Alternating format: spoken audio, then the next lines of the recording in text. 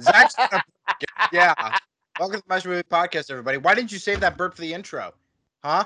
I wish, man. Yeah, why I didn't wish. you, man? Well, it'd be hard on the listeners' ears.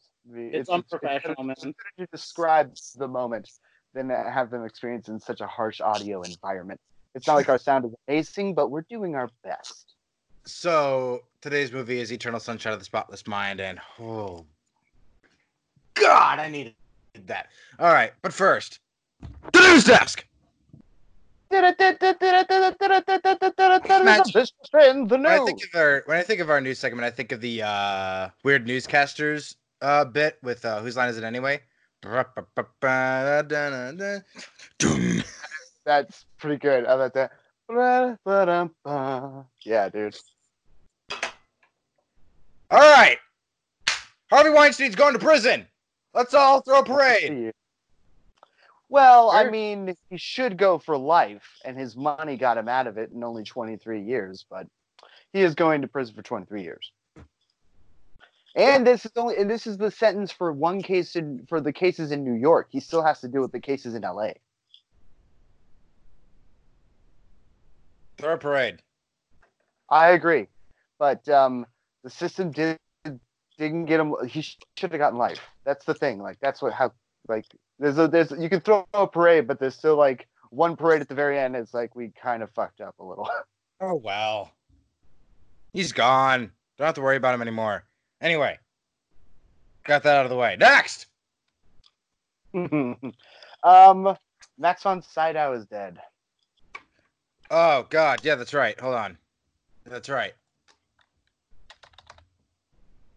Death That's right. from the Seventh Seal. He's from I only know him from one thing, but you guys know him from everything else.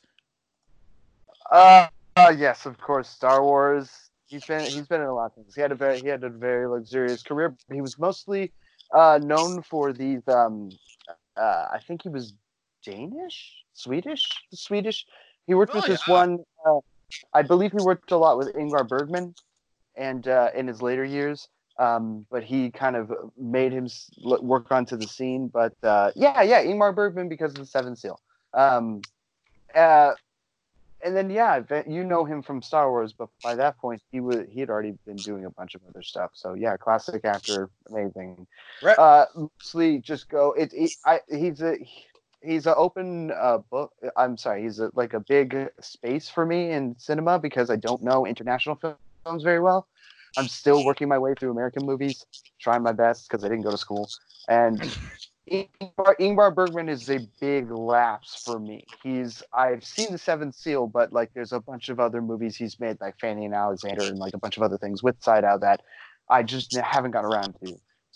And he's a big I suggest to a lot of people if you ever get the inkling to watch certain people, Francis Truffaut, Ingmar Bergman, and Kurosawa are three people that are gonna always challenge you and produce something interesting and weird and fun.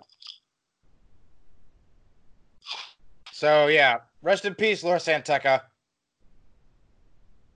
That was his name in Star Wars?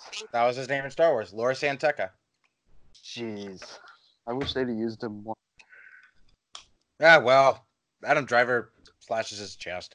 Anyway, hold on. I gotta pour one I out for him. believe it was Kylo Ren. I can't pour out of a bottle. There we go. There I got it. Let's see. I got more news written down here. What else happened? Oh, you're bringing the news today. Well, I've got some things that are written down that I just saw in the news that I think would be interesting to talk about. If you got stuff, go ahead. If you got go ahead. Stuff, bro. What was that? I sneezed. Okay, there wasn't some hidden meaning behind that sneeze. No. My memory erased. Chris, don't get coronavirus and die on us. We need you. I need Michael Gondry to direct the memory of that so I can figure out what really happened. Okay, so well, I'll do a quick one. Guardians of the Galaxy are going to be in Thor 4, which is some people predicted, and I think pretty cool. Sounds like Thor 4 is going to have like Natalie Portman is Thor. It's going to have Taika Waititi making it. It's going to be the Guardians are going to be in there, and Christian Bale's in there somewhere too. So like. That sounds like a fucking amazing movie. I don't know about you guys, but I'm looking forward to that. I mean, I was a Because- fan of Ragnarok, so like I have high hopes for this one too. Spielberg is not going to be making Indy 5. That's fine. Yeah. He can make Star Wars. I'm kidding. Stay away. Don't go. Don't do it. I don't want him to do it. Spielberg should make a Star. Dude, Spielberg is not bad. He hasn't ever been bad over the past 2 years. He doesn't make mediocre stuff. Like, he's still one of the best craftsmen around. Can he make action movies anymore? I don't know. And should George Lucas be writing the indie movies anymore? Probably not. So Absolutely not. I would say that was one of the biggest problems of Indy 4 is that Lucas wrote it still. Like, it was still his story beat. So but I honestly think that I don't know if Spielberg can make action anymore. So I would love for him to make like an episode of The Mandalorian, or like he could probably still make like a big budget Star Wars movie. I still think that he still works in CGI and that, but he would never make a bad Star Wars movie. But I stand firm that he should have made the prequels. Yes. Yeah. All right. James Mangold is rumored to step up, right? Yes, actually, yeah. I did watch Ford v Ferrari too. Oh, tell me how good it is. Wait, you haven't seen it yet? Not yet. School's getting me, man. Ooh. Dude, it is a really good car movie. Really good car movie. Is it as much of a dad movie as people have told me it is? Yes, hell yes. Okay. It was made. It feels like it was made in the '90s for sure. But Okay. that's not a bad thing. I think the best performance by far is Bale again. Damon is solid, and their chemistry and relationship together is very, very good.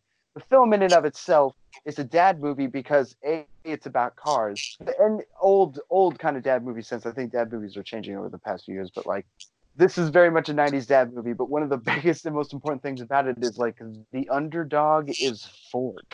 The underdog is Ford.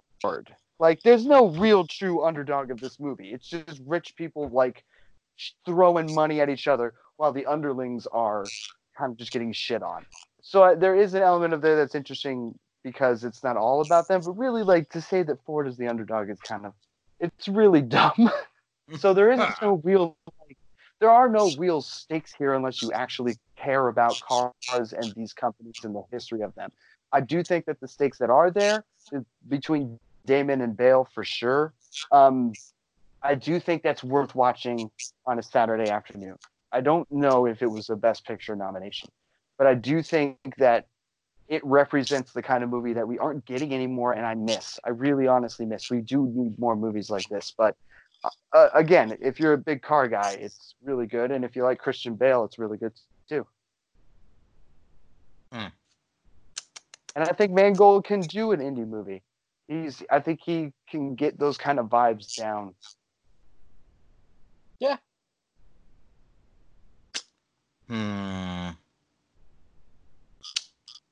Anybody got anything else? Bond got delayed.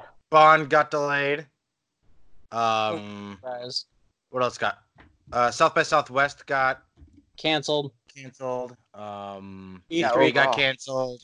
E3 got canceled. I just said that. March Madness is going to be to no audience. Yep. Yeah. WrestleMania is in jeopardy.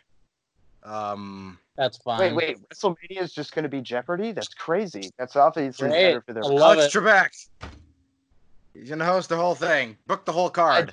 I just beat cancer. Now I'm in shape, and I'm going to beat all your asses. Give me a chair.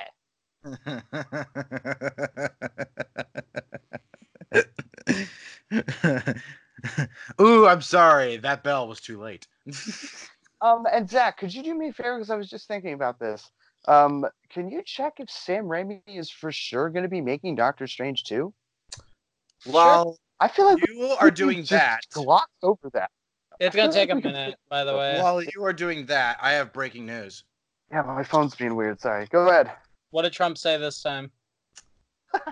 Tom Hanks and Rita Wilson test positive for coronavirus as outbreak hits Elvis Presley film in Australia. That's whatever. It's fine. I don't know, dude.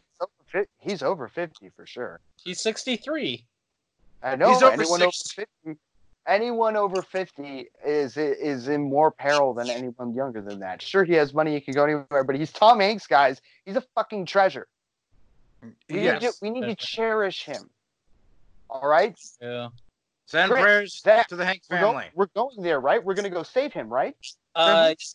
I'm getting Sure. out of my tree from Chris's house, and I'm getting my. Alex, it'll be fine. He won't die. It'll be fine. Are you sure? Pretty sure. Okay, I'm getting back in the tree then. Anyways, it's That not kills Tom. confirmed, but he was in talks, and we haven't heard back since. Okay, just making sure. If there was a definitive, I'm like, and we missed that. That's a big deal. Yeah, nothing I've seen so far.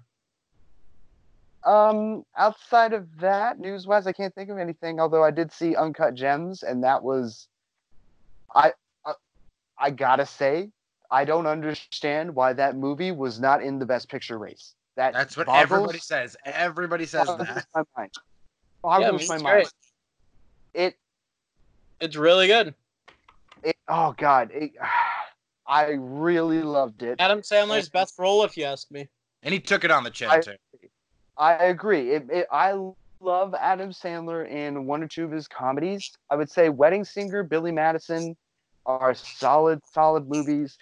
Punch Drunk Love is amazing. I haven't seen the one that he did with Ben Stiller, but people said it was good. Happy Gilmore is pretty good. I think Happy Gilmore is good, but like in terms of like his top tier stuff, I think this is certainly above all of them. Like it's the best thing he's ever done for sure. But the movie, no, I'm not denying that. Don't get me wrong. I just think like when you think about Adam Sandler, because he has been doing stuff for years. Like you could sit there and be like, yeah, he's done a lot of crap. But, like when he commits to an idea, it really works. Like Mr. Deeds works for me because there's an earnestness behind his performance. And when you find out later that like his dad asked him to make that movie, to remake the Capra movie, and he did it for his dad, and his dad was a part of a lot of like the making of it before he passed away, and he was like, but you can see it. And that's earnest there, and I don't want to ever look down on that when it comes to Adam Sandler, because I think he got complacent, sure, but there was a period in there like with Big Daddy and stuff where like things worked. But he has like levels of, like Nick Cage.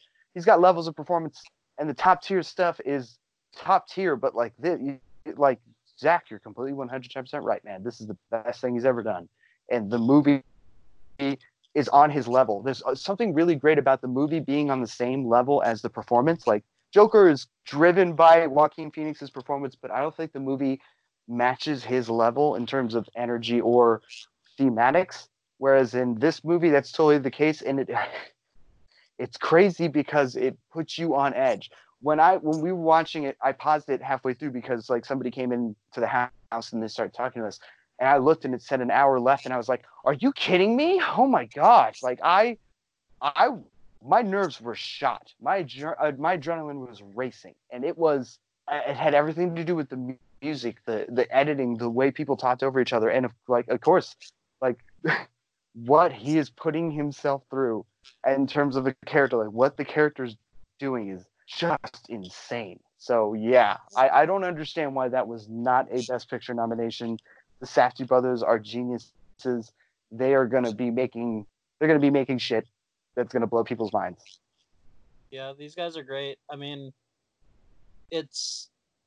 I'm impressed by it, to say the least. I mean, really good. I mean, I would say Adam Sandler is back, but I don't think he ever left. I think he just has poor choice in film sometimes.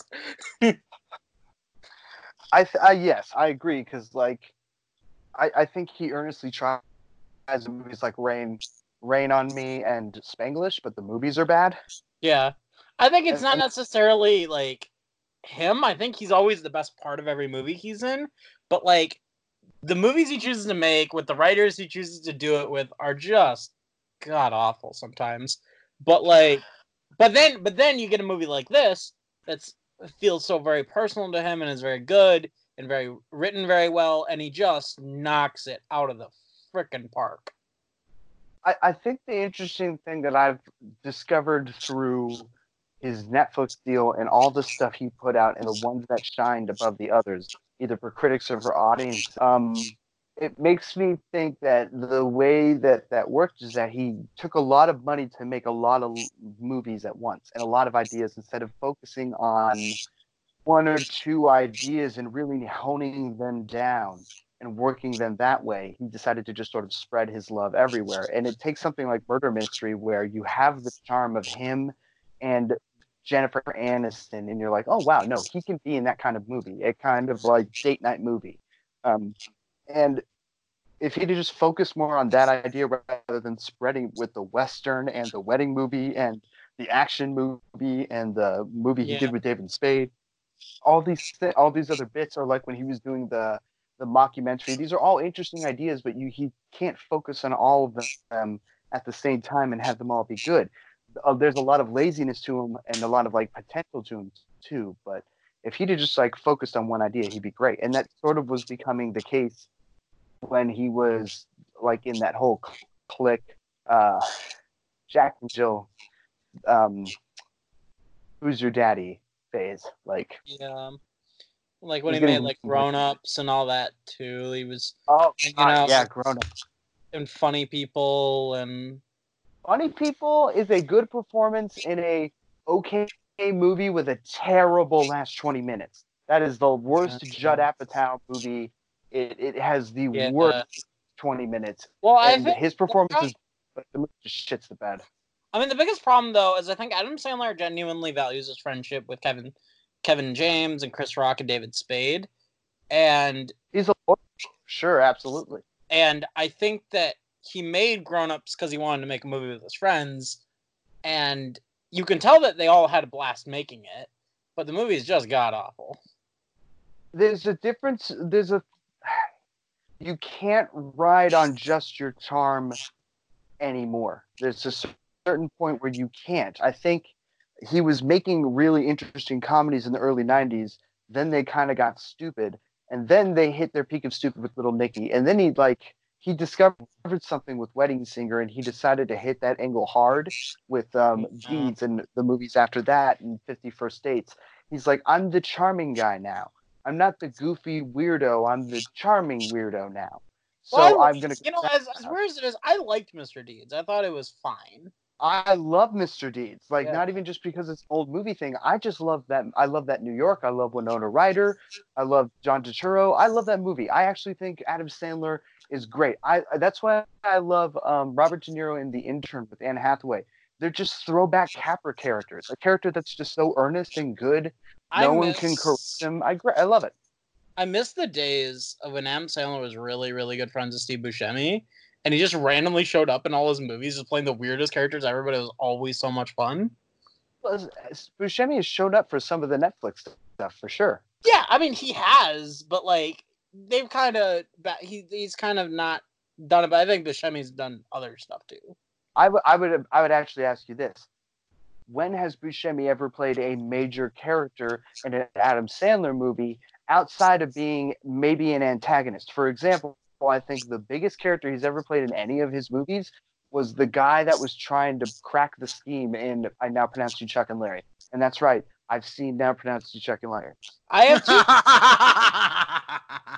Hey, man, I've seen it too. It's sometimes Adam Sandler? Sometimes funny, not at all. No, I don't think it's aged very well, but I do think Jessica Biel is very attractive in it. And I think a lot of the people like Ving Rhames are very good in it. I think Nick Swardson's pretty bad. It's funny sometimes when you have to think about like what you're looking for in that, but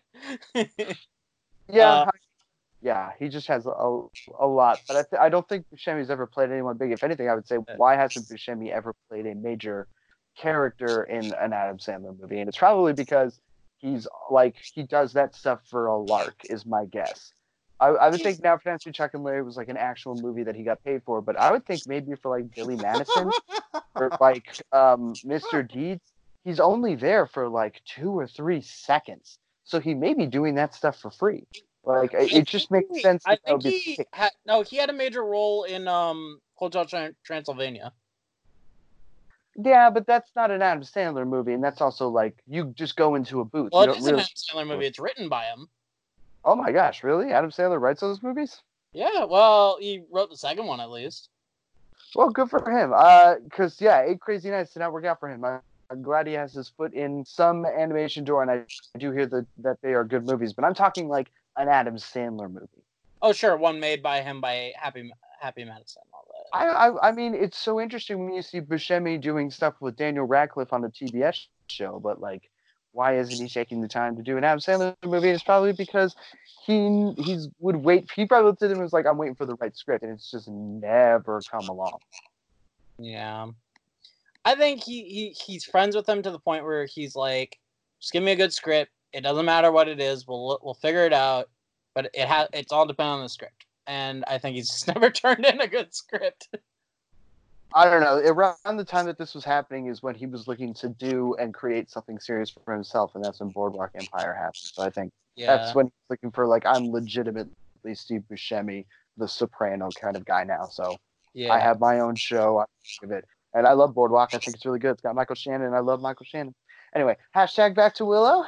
Yes, hashtag back to Willow. Yeah, that's fine. Sorry. We're going down the Sandler tube. Anyway, Adam Sandler is great in Uncut Gems. The ending is just the only way that movie could have ended. And I loved it. I freaking loved it. I have no idea why it got shafted so hard. So hard. All right. All aboard the Jungle Cruise. I didn't see that trailer. I don't care. I hear it's crazy. This I could taste it. I just don't care. I'm gonna be honest with you. I don't want to sound rude to you, Chris, but like, when has that stopped you?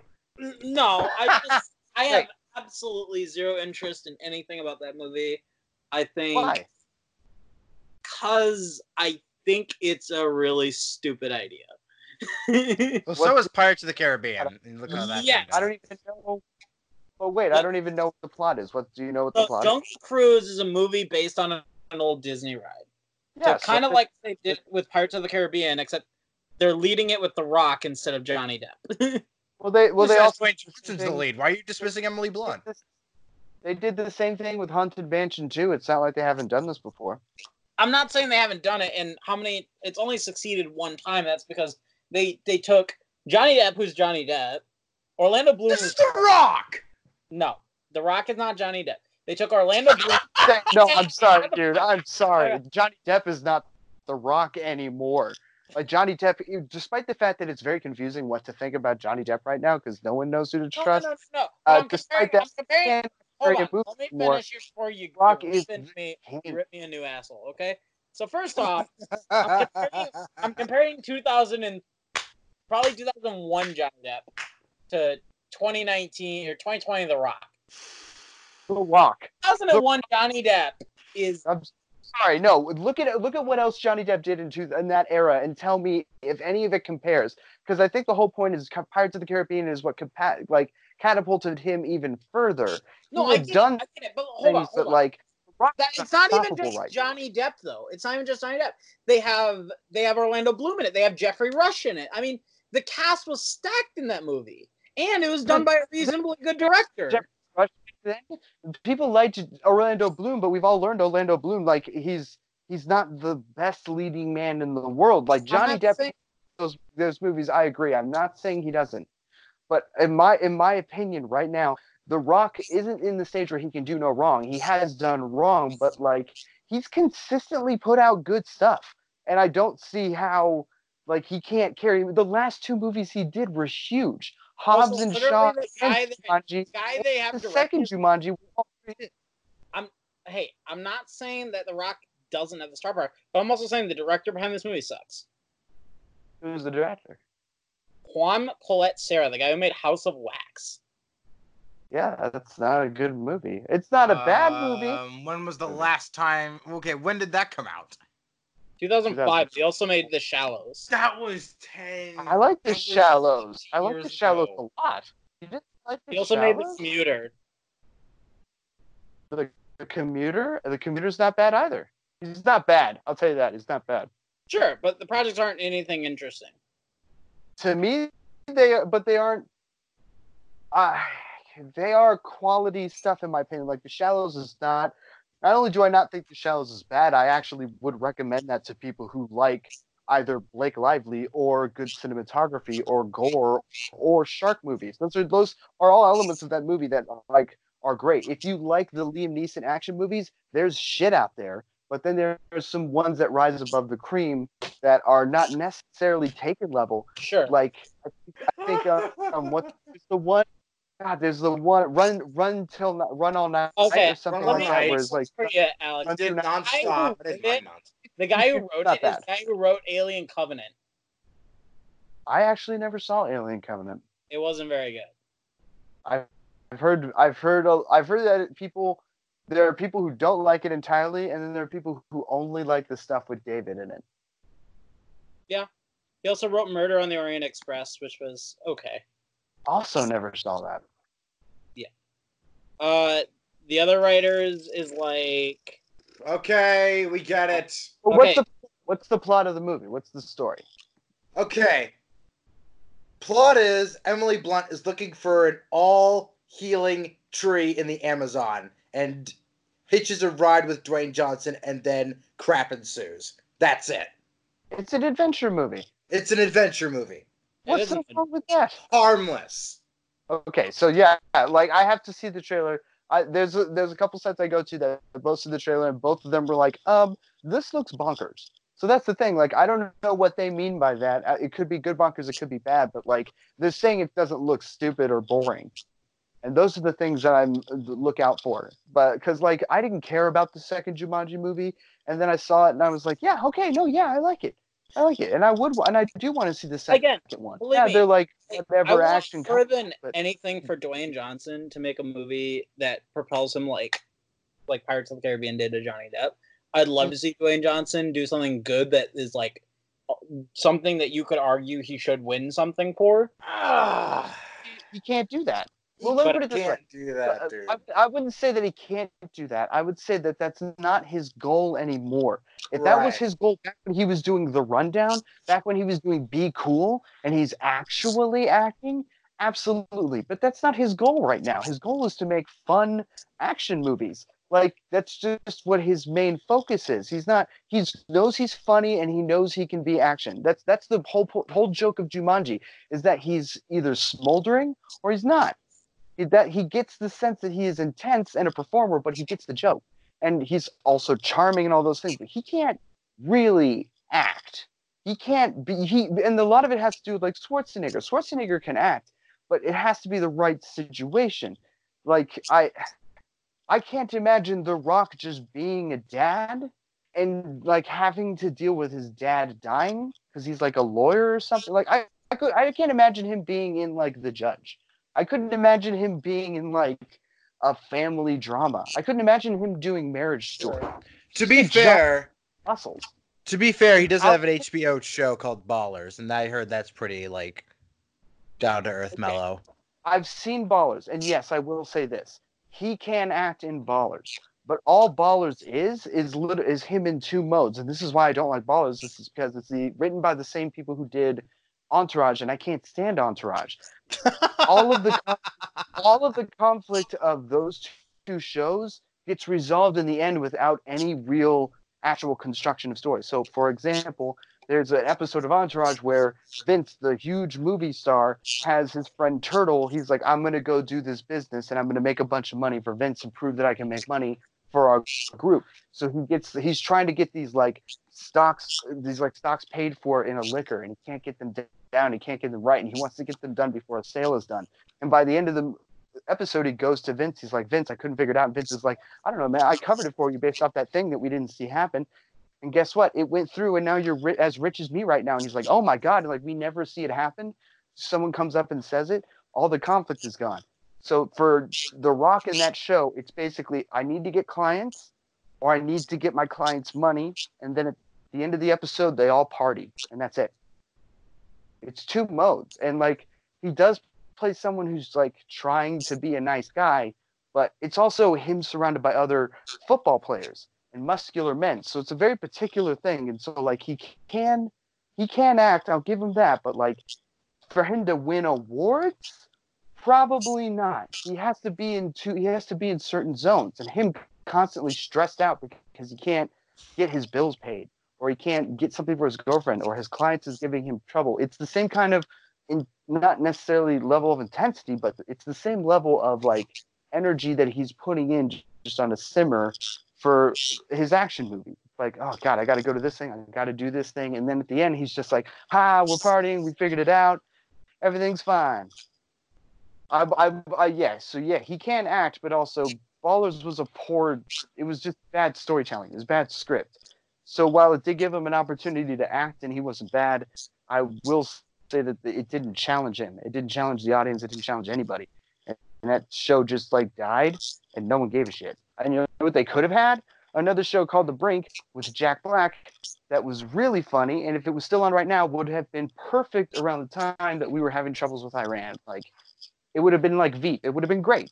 But instead they chose Ballers because of The Rock. But the show was just it wasn't a good example of what he could do. Or at least it didn't challenge him.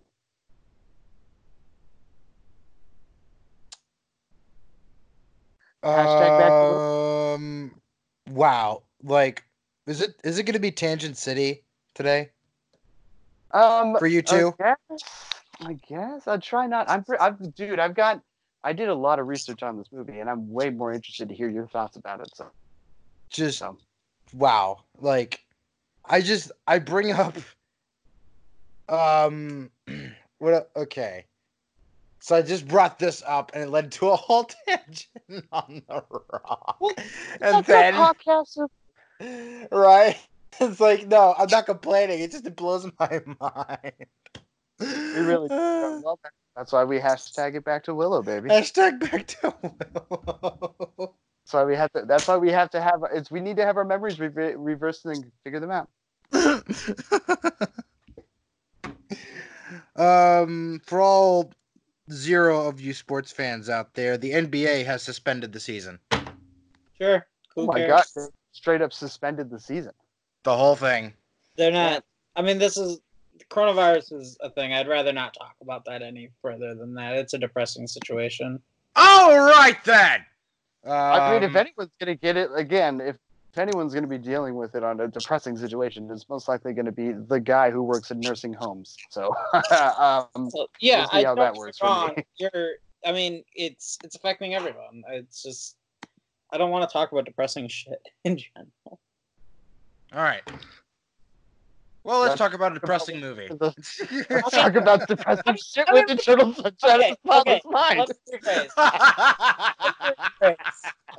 It was just perfect timing, Zach. It was just perfect timing. Real life is very depressing. Everybody knows it. And let's not talk about something that's real life, shall we? Okay, so are you ready, Chris? Go ahead. Hold on. Just double checking to see if there's anything. Okay, there's not. Stolen. Okay, we just went on a few tangents. I gotta come back. All right, Eternal Sunshine of the Spotless Mind. Comedians are secretly the greatest actors of all time. Sure, yeah, because you have to be good at your job to know how to, like... Michael Keaton, Robin Williams, Jim Carrey, Jamie Foxx. Just those 4. And you have enough to... that's my evidence right there. Well, Chris, let me actually tell you something. Let me actually tell you something, because it's actually, like, super interesting, and you should study this a little bit. So, I don't remember where it was on YouTube or something, where... some comedian was talking in an interview saying that Adam Sandler. No, I don't know if it was Adam Sandler. It might have been Robin Williams, to be honest. No, it wasn't. No, I was just. I was adding to the list. Who was talking about how comedians really are the best actors because you have to know your craft so well to be able to make someone laugh at the right moment with the right joke, and you have to understand your audience truly well, and you have to understand the character to make it funny. So it makes sense when you see actors like Jim Carrey, Jamie Foxx, Robin Williams kill it, because they do know their craft better than anyone, so much so that they need to understand how to control human emotions in a way you want to.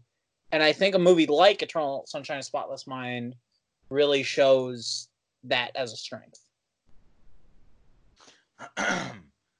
Yes, I agree. I do think that I think it also posits the question that why don't we take more comedic performances seriously as good performances? Prime example would be Johnny Depp in Pirates of the Caribbean. That is 110% a character that is both real and funny. And that's the thing. Like, he is a real character. You believe him as a living, breathing person who also is an absolute character. That is a comedic performance done by an actor who's done both. Like, Johnny Depp is a prime example of a great actor who can be both funny and a really emotional person. He was on Like, 21 Jump Street for how many years? 5 or 6? well, And 21 Jump Street is it's like a teen cop show. Like, it was okay, but like once he got to like Chris to go from like Pratt!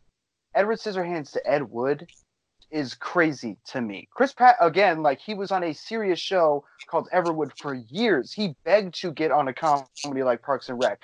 And Parks and Rec is where he shined as a comedian because he had done serious stuff for so long. And that's the thing. What made Chris Pratt a star was him as a comedic actor, because people really honestly believe Andy as a person.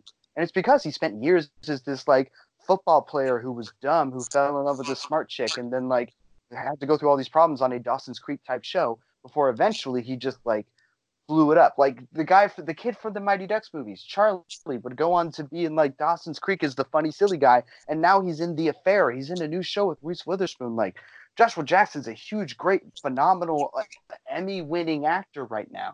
So yeah, it's like also, fun fact about Chris Pratt. Funny, given the chance to do something serious is great. Chris Pratt's from Minnesota. Yeet. Yes, he is. Yeah. He's from Virginia.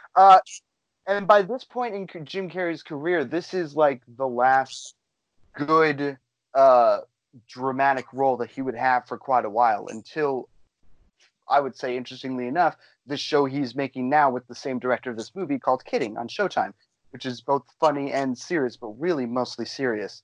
But he had already done Truman Show, Man on the Moon, The Majestic by now. Okay, this was so like his last real ditch effort. My friend Sage, she really wants me to see Truman Show. Good. Okay, so here's the thing about Jim Carrey. Let's say up to this point, Eternal Sunshine of the Spotless Mind is the best movie with Jim Carrey in it. Like, there are like caveats that I have for Jim Carrey because he's a favorite for mine. But in terms of any movie that Jim Carrey has ever been in, Eternal Sunshine is the best movie Jim Carrey has ever been in. However, the best serious performance by Jim Carrey ever in a movie, Truman Show. Because his performance is on par with how great that movie is. Also, the movie isn't too smart for its audience. It's perfect. It's just smart enough. It captivates you, but then it also isn't trying to make you feel like this movie is trying to make you feel like Nietzsche and philosophers and stuff, and really breaking down the human element of life. Like, Truman Show is just trying to say something with a little bit more of a layer to it, and it's perfect. His performance is perfect. Truman Show is the best serious movie, the best serious Jim Carrey performance. This is the best movie Jim Carrey is a part of, but like the director and the writer and Kate Winslet are all bringing the same amount of effort to make this movie great as Jim is. But like, in terms of the entire movie on Jim and his performance and what he's doing and him having to drive the audience in a serious movie, The Truman Show. It's amazing, Chris. Yeah, you absolutely have to watch that. His comedies are a little bit more up there and more subjective. I personally love Pet Detective. I also think Liar Liar might be his best. And then you have the caveat of Dumb and Dumber. What does Dumb and Dumber count, because it's basically a co-starring role with Jeff Daniels. So what do you say? But personally, Truman Show is his best serious performance, and Eternal is the best movie he's ever been in. So yeah, I will say, for me, next week is spring break, which means Mardi Gras, baby. Give me them beads. I'm kidding. Already happened. Dang it. I had to cancel that flight. Anyway, I'm sure that $8 will be no dent to your account. oh yeah, it already canceled itself. Never mind. Anyway, so this movie took me on a ride I have not been on in a while. When did you watch it? I watched it today Mm-hmm. because one of my classmates didn't pull their weight and I had to step in on Sunday. So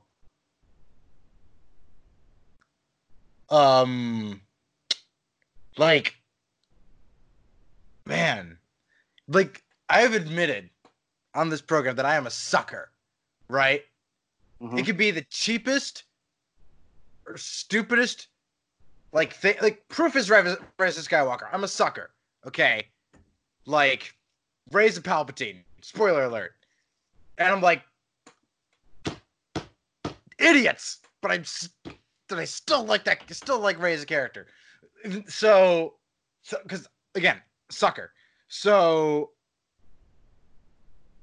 but this felt different. Whereas, like, I didn't feel like a sucker. I feel like I was genuinely falling for these people. At least Jim Carrey and Kate Winslet.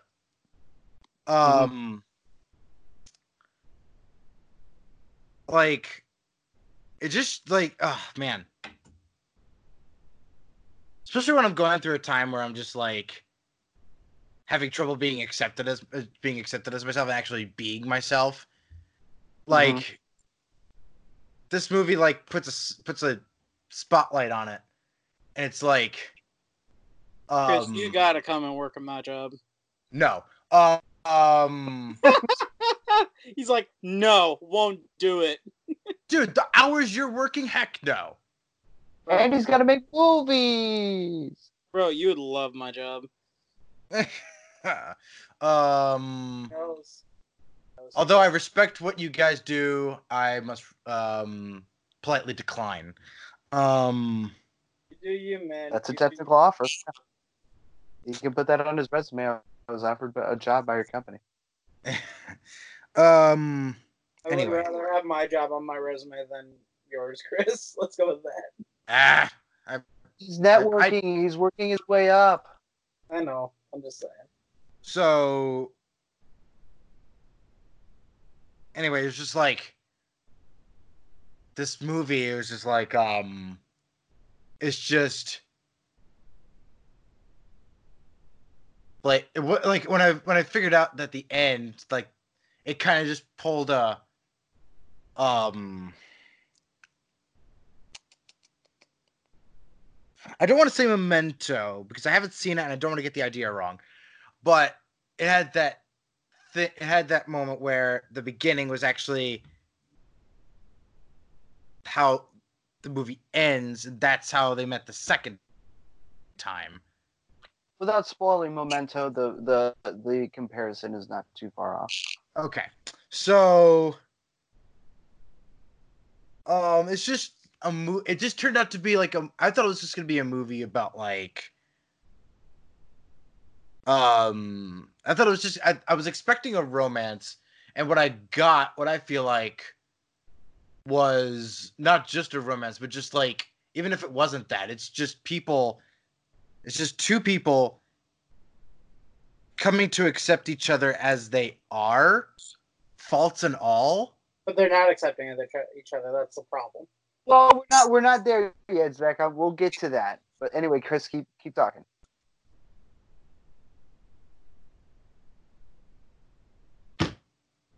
One of the biggest. You threw me off. You have thrown me off. You have thrown me off. No, I Chris, am now off the track. No, you just said it. It was about two people accepting themselves for who they are. Go ahead. Oh God, you're gonna give me a lecture on how I'm wrong. No, this is like there's a big question at the end of the movie that everyone has to ask themselves, which is, do you think they stay together? Or do you think they don't? And there are things I'm going to bring to the table to make that very interesting, but it's totally based on the viewer's representation. Like, the movie doesn't give a definitive answer. I don't think. This is how not Scott you feel about the movie really defines how you view life and romance, and will maybe change when you go through one or two more serious relationships. Maybe when you're married. Maybe when there's stories from people about seeing this movie and how like they dated somebody for a little bit, didn't work out, and then years later they got back together, and then they watched this movie on like, their second date, and were like, "Holy crap! This totally is like representative of who we are." Like life experience really leads to the art that you experience your life with. And this is just as much an art film as it is an entertaining piece of romance. But like there's a whole bunch of history to this. There's no definitive answer. Everyone has to answer that question for themselves. The film does not give, I think, a definitive answer. True. But yeah, just watch. It's like to me, after watching it, I felt good. Mm-hmm. Okay. I felt good. It felt kind of reaffirming because, like, okay. even if it turned out that it didn't work out, they're still themselves, right? Like,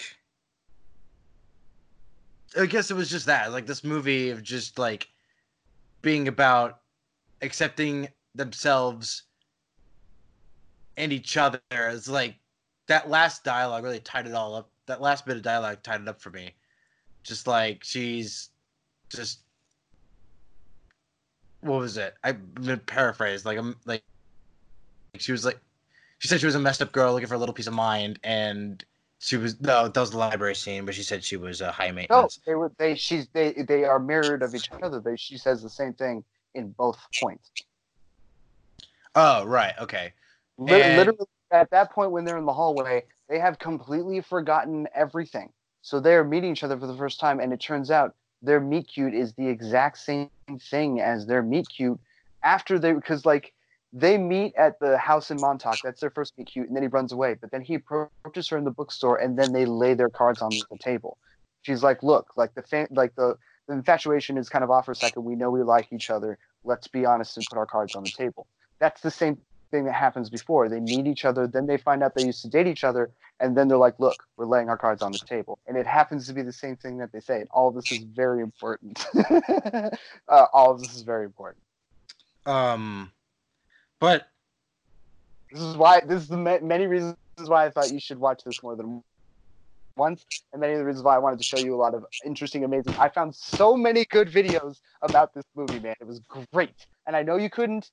And your classmates sucked. I've ditched out on classmates in college, and they had to pick my work up too. So like I've been that asshole. So I hear you, but like that doesn't mean when this is done that I don't suggest if you really like this movie, to keep watching it, to watch it again, to watch these videos, dude, because like this thing it's blown my mind. But I want to get your response right now since you've only watched it and you haven't really broken it down like all these other people have.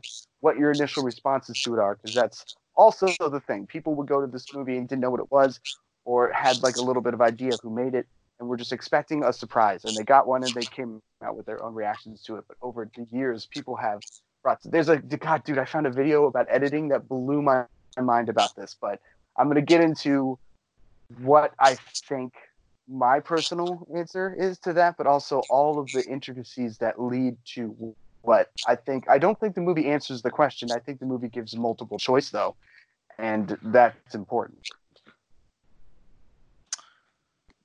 But like the moment Jim Carrey says "okay," that was just like, okay. Oh my I God. said okay. I'm just like, it's like, okay, this movie, that was good.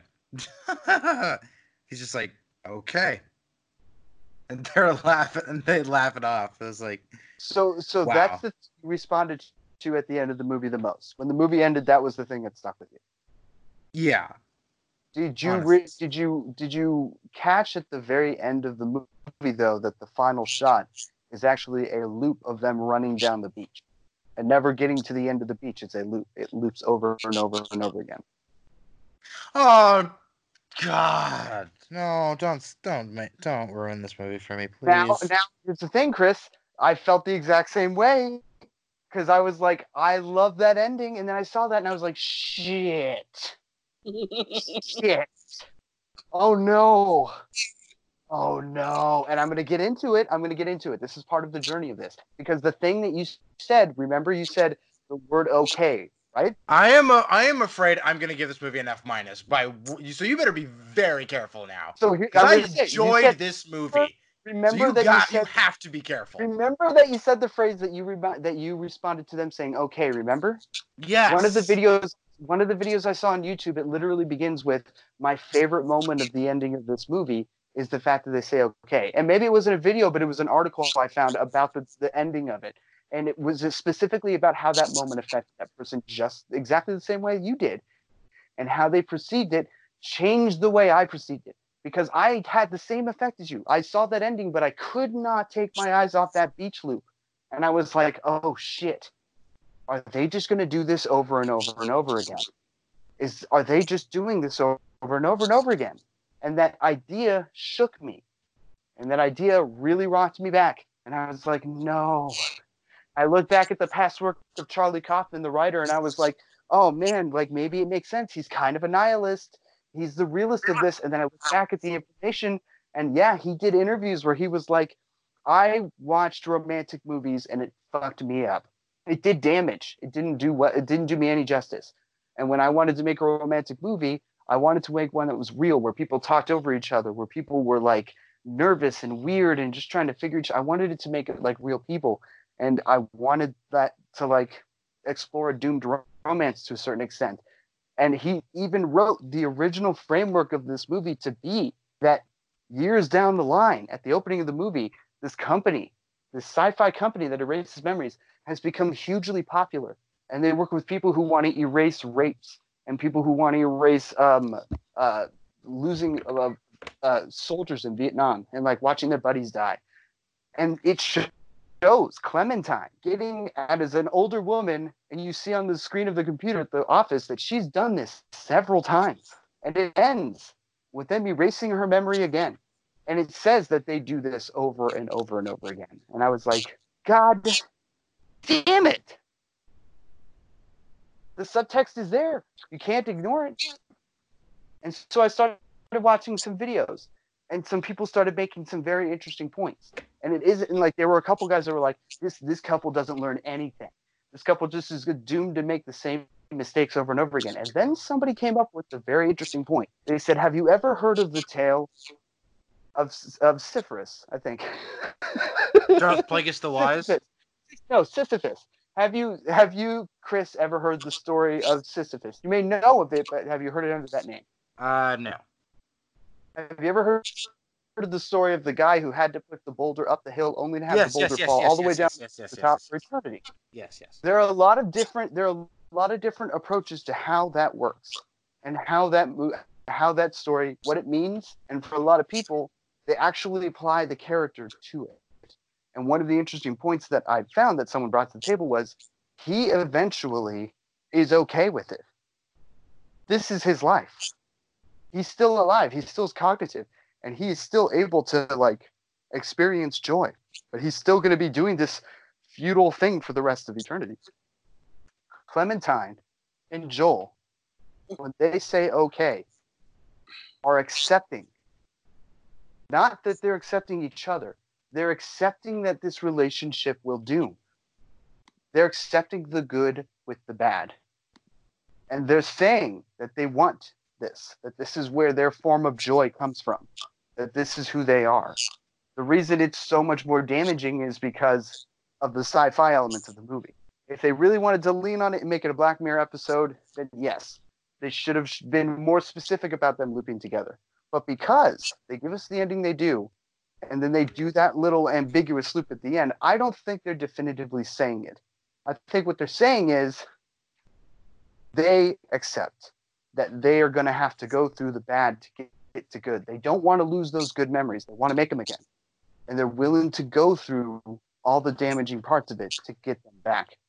And maybe they'll make the same decision because they live in a world where they can, but they don't care. It's worth it for them. They are willing to push that rock up the hill if it means they get to be themselves. It's so important to them that they aren't willing to let it go.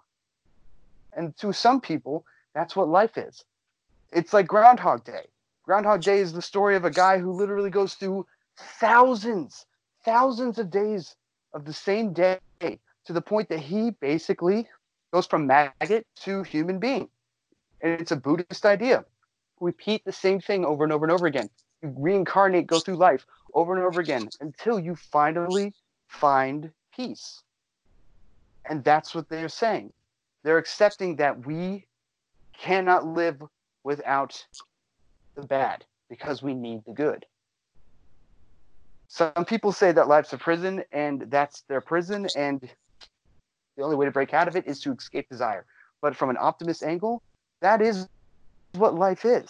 You can look like, I think the movie is saying that they're accepting it and they're okay with it within this world. But I think the loop for everyone else is to say, this is a challenge.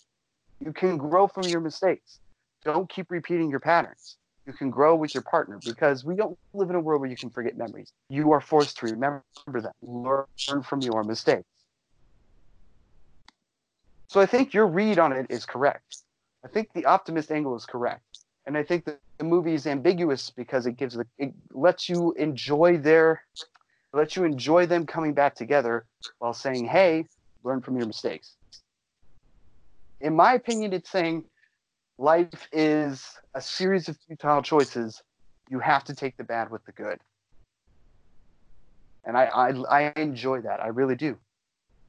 It makes me love it even more. Okay. You stuck the landing. Okay. You stuck the landing. We're good. But here's another interesting thing. That editing video, it's not over. Well, here's the thing that I didn't know, that I expected that stuff coming. That was my journey. I was like, okay, I get it. They accept the fact that they will go through this doomed romance, and that is what they accept the fact they will go through this loop for the rest of their lives because that is beautiful to them. That is what they need. They need each other just as much as they need to hate each other. That's what they've decided as characters. That okay is them going, okay, let's do it. I want to go on this ride again. Let's go for it. That's what's amazing about that okay. What I find really interesting, though, in this editing video is they had a whole section in this movie where you get to see Naomi, and you get to see him, like, kind of cheat on Naomi with Clementine. And it changes this whole viewpoint you have of this movie. And then they exercise it, but then you also see the remnants of Naomi. And God, it was so good, dude. It changed the way I viewed editing. It was crazy. The craftsmanship behind this fucking movie, behind their transitions, behind the shots, behind how the camera works, everything they do here is beautiful, and it's so impressive. And enjoying this movie for what it is as a story, and then breaking down everything that went into making it, it's one of the funnest experiences I've had. They had such a good and interesting time making this movie. It's so cool.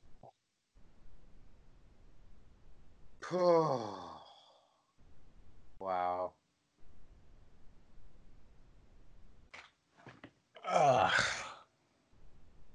Can you think of any of the visuals that you liked the most? Is there a scene that you responded to the most outside of the ending?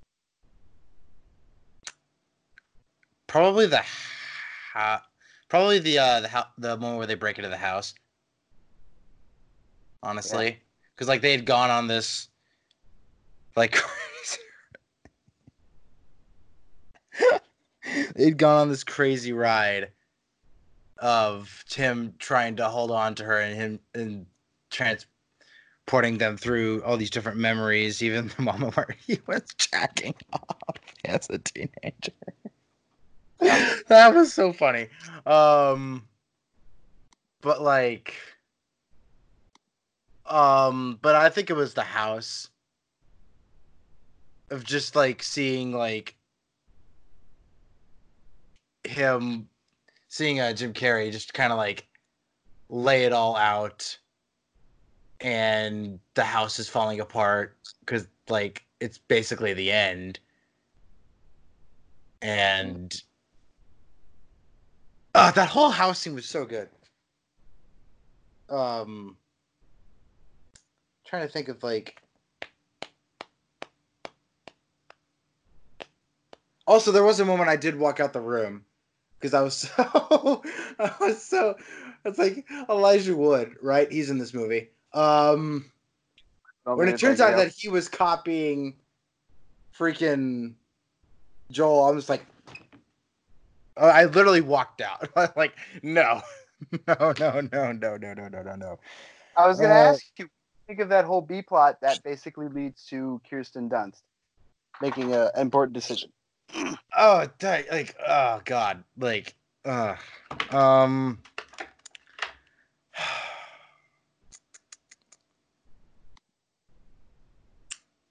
how do I say this?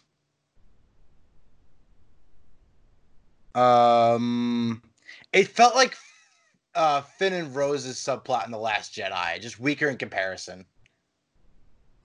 Okay.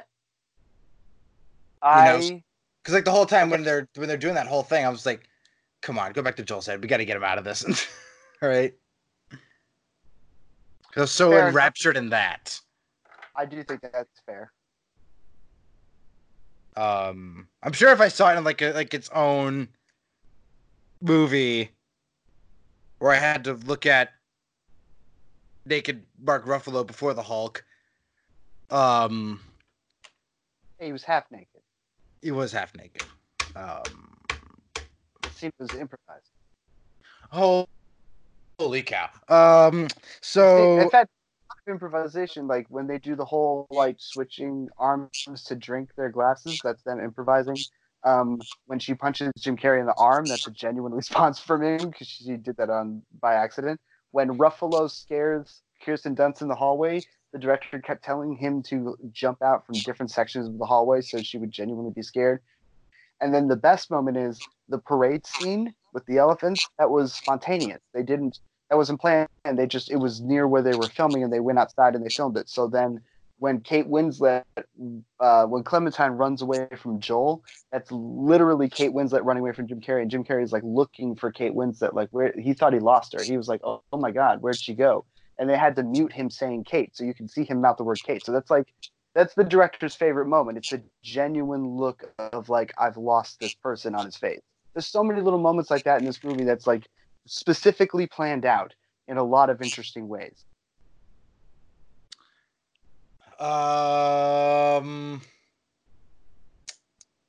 Yeah, just improvisation can bring out just the best results. Trying to think of it. Man, I was just like, upon this viewing, I just like couldn't, like I said, I felt like Jim Carrey, Kate Winslet, like had me like on lock, and the B plot was just like, it just felt like it was there just to break up the pace and like just I just wanted to go back to Joel's head.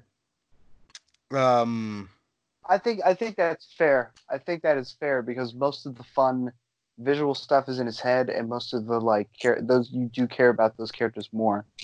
But also, there is a movie now. Go ahead. There's a good horror movie in this in here, because like the moment where he goes back to the memory he had already forgotten in the doctor's office, then they're all missing faces, or like Elijah Wood's eyes are upside down. I'm like, okay, nope, this turned into a Guillermo del Toro movie real quick, so I'm just gonna take a break here. Yeah, some creepy stuff. I do think I do think there's some interesting stuff in the B plot that's important. I think it says a lot about just like how we view relationships, especially when you see each of the different dudes. Because there's Elijah Wood, who's just like the weakest. There's Joel, who's kind of like got a middle problem, and then there's Mark Ruffalo, who's like genuinely a good guy, and he like really likes her, and he's just kind of like he's even like sympathetic with his friend. He like doesn't really like try to hide stuff with the wife, he's just kind of like, he honks the horn more than anything else to be like, dude, your wife is watching. And then there's the crappy doctor who's like doing terrible stuff. So all these guys kind of like are Of course, show the decisions of Joel and how and make you sympathize with Joel more, which is another big reason why they exercised him kind of cheating on his girlfriend. These guys are supposed to show all these different ways that men view relationships and how they can control women, and how like Joel kind of put her in this box in his mind, and how he realizes these problems but then wakes up and forgets both the problems and that he realized how to fix them. Also, outside of Ghost Protocol, I can't remember Tom Wilkinson not being a complete like douche. Like I've never seen him play a good guy outside of Ghost Protocol.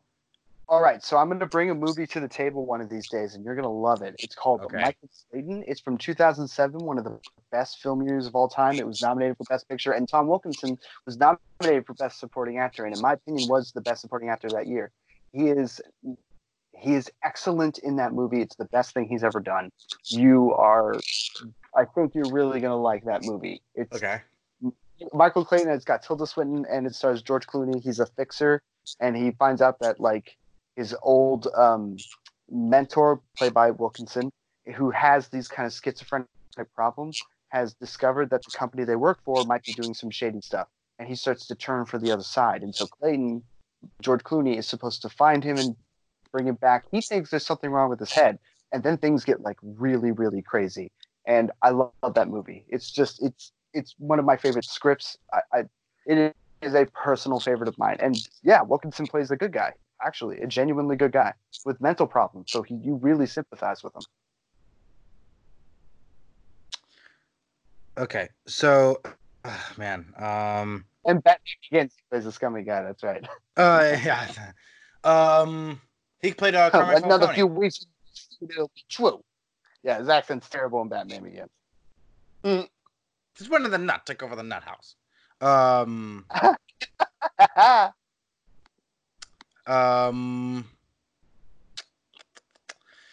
I will say, you're gonna talk me off this edge. The soundtrack did not feel like it fit.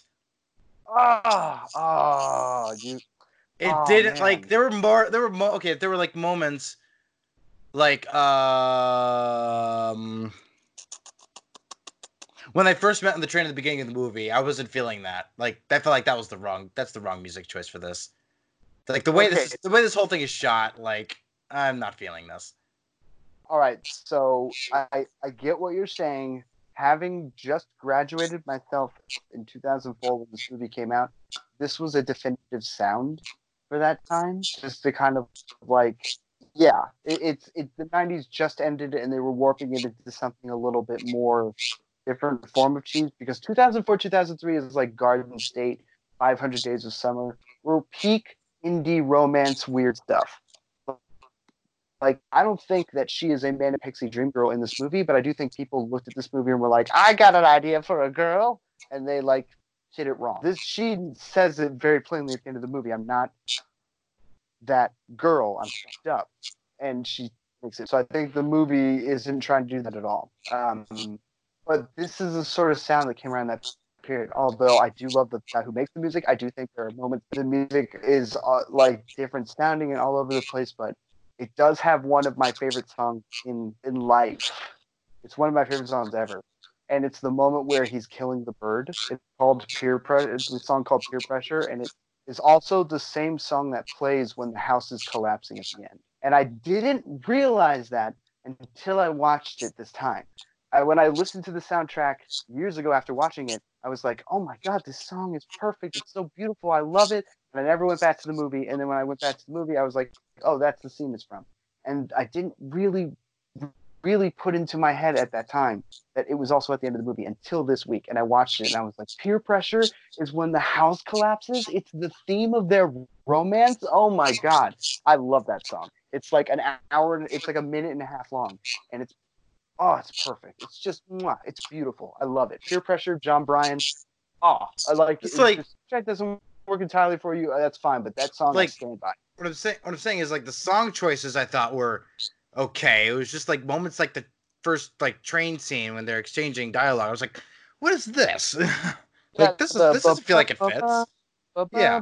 Oh well, No, he not just that. okay. That was the song. Well, That song's fine. I was like, that fit. What I'm saying well, was when they first met on the scene is train. actually the train scene is actually warped in a way that's deliberately supposed to make you feel weird. They cut the music when they aren't talking. The music is only playing when they're talking. So that's why that scene sounds weird, for one thing. If other scenes didn't work for you, I get that, but that scene is meant to sound weird. Okay. There was the forest. There was that I don't scene remember when they were in the why, forest. but And he was trying to wake up. Mm. I was like, okay, this doesn't really fit either. What else? Otherwise, I thought the soundtrack was fine. It fit them. It really fit the movie. I thought it was okay. And Mark Ruffalo is correct. The Clash do rule. Right. Seeing Mark Ruffalo this young. Actually, no. What am I saying? He hasn't aged a day. No, he's aged. He has aged. Are you serious? I thought he looked like a baby in this, dude. When I first saw him, but like the more I looked at him, I was just like, I think it's the haircut. Otherwise, he looks just like Bruce Banner, like from 8 years ago. God, that was 8 years ago. Oh, Dude, this movie's no, I'm only saying 12. Avengers. Yeah, like I can't wait to show you a movie like Zodiac where he is like I think Zodiac is the best performance that Mark Ruffalo's ever done. And it's great. There are other people in it that are great, including Robert Downey Jr. before either one of them would be superheroes. So like I think he also looked like at that point he does now. But I think in this movie he looks like a baby. I don't know why. I think it's the glasses. There's something about it. He just looks young in this movie. Baby Joel. I think he looks like a baby Joel. Oddly enough, the two main characters of this film do share names with two protagonists from two zombie apocalypse video games. When did the video games come out? No, they're not named after them. They have the same name as them, and I thought it was a really funny little thing. Gosh.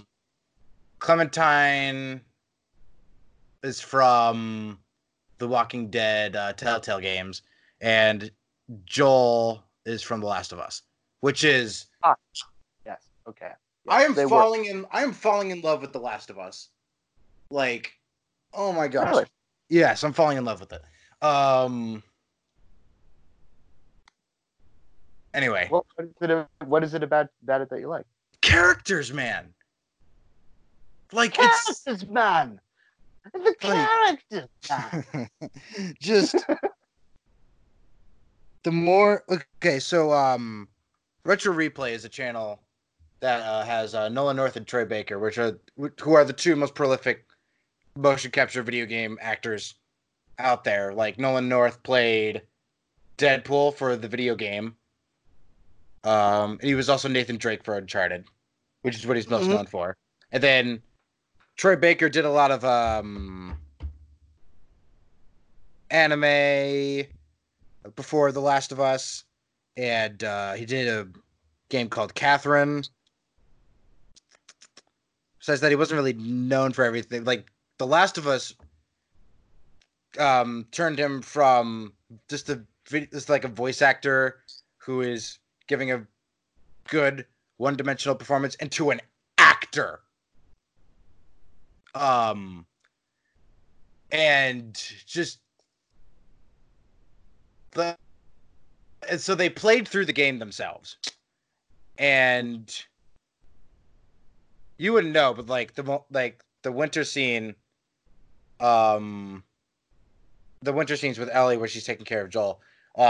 David is played by Nolan North,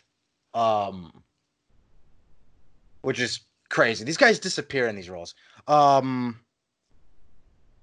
They will never be awarded for it. No, they never. Chris, I'm telling you, I'm paying the money to make sure it doesn't happen. Dang it. You have more money than me right now, so I don't know, not really. So, but like Okay, now I'm going on my own tangent. Anyway, I don't care. Hashtag back. No, Not yet. keep going. So like, and they played through it, and they was just like, they were talking about how they made it, and I'm just like, oh my gosh, this game is one of the best games of the decade. One of the best stories of the decade. And this is a first-time video game director who had been working as a game designer for Uncharted and at Naughty Dog for the longest time. And Neil Druckmann, the writer and the creative director, he all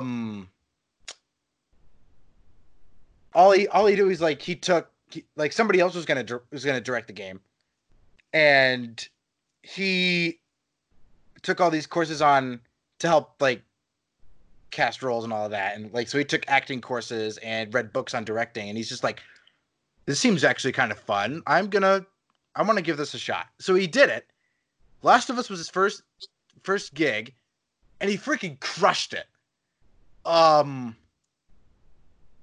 Like it's like, oh my gosh, it's like, I can't even describe how well done it is to me. And just the ending. And I was just like, that is such a bold choice. They wrote him into a corner. Because like if he just walks out, he has to deal with it again. He has to deal with losing a daughter again. And that's not like how that game should end. So he... Oh, dude. It's such a bold, tragic ending. And I respect what you're saying right now, and I do not want to belittle it at all, but you really did just say hee, and I can't let that go. So please go on.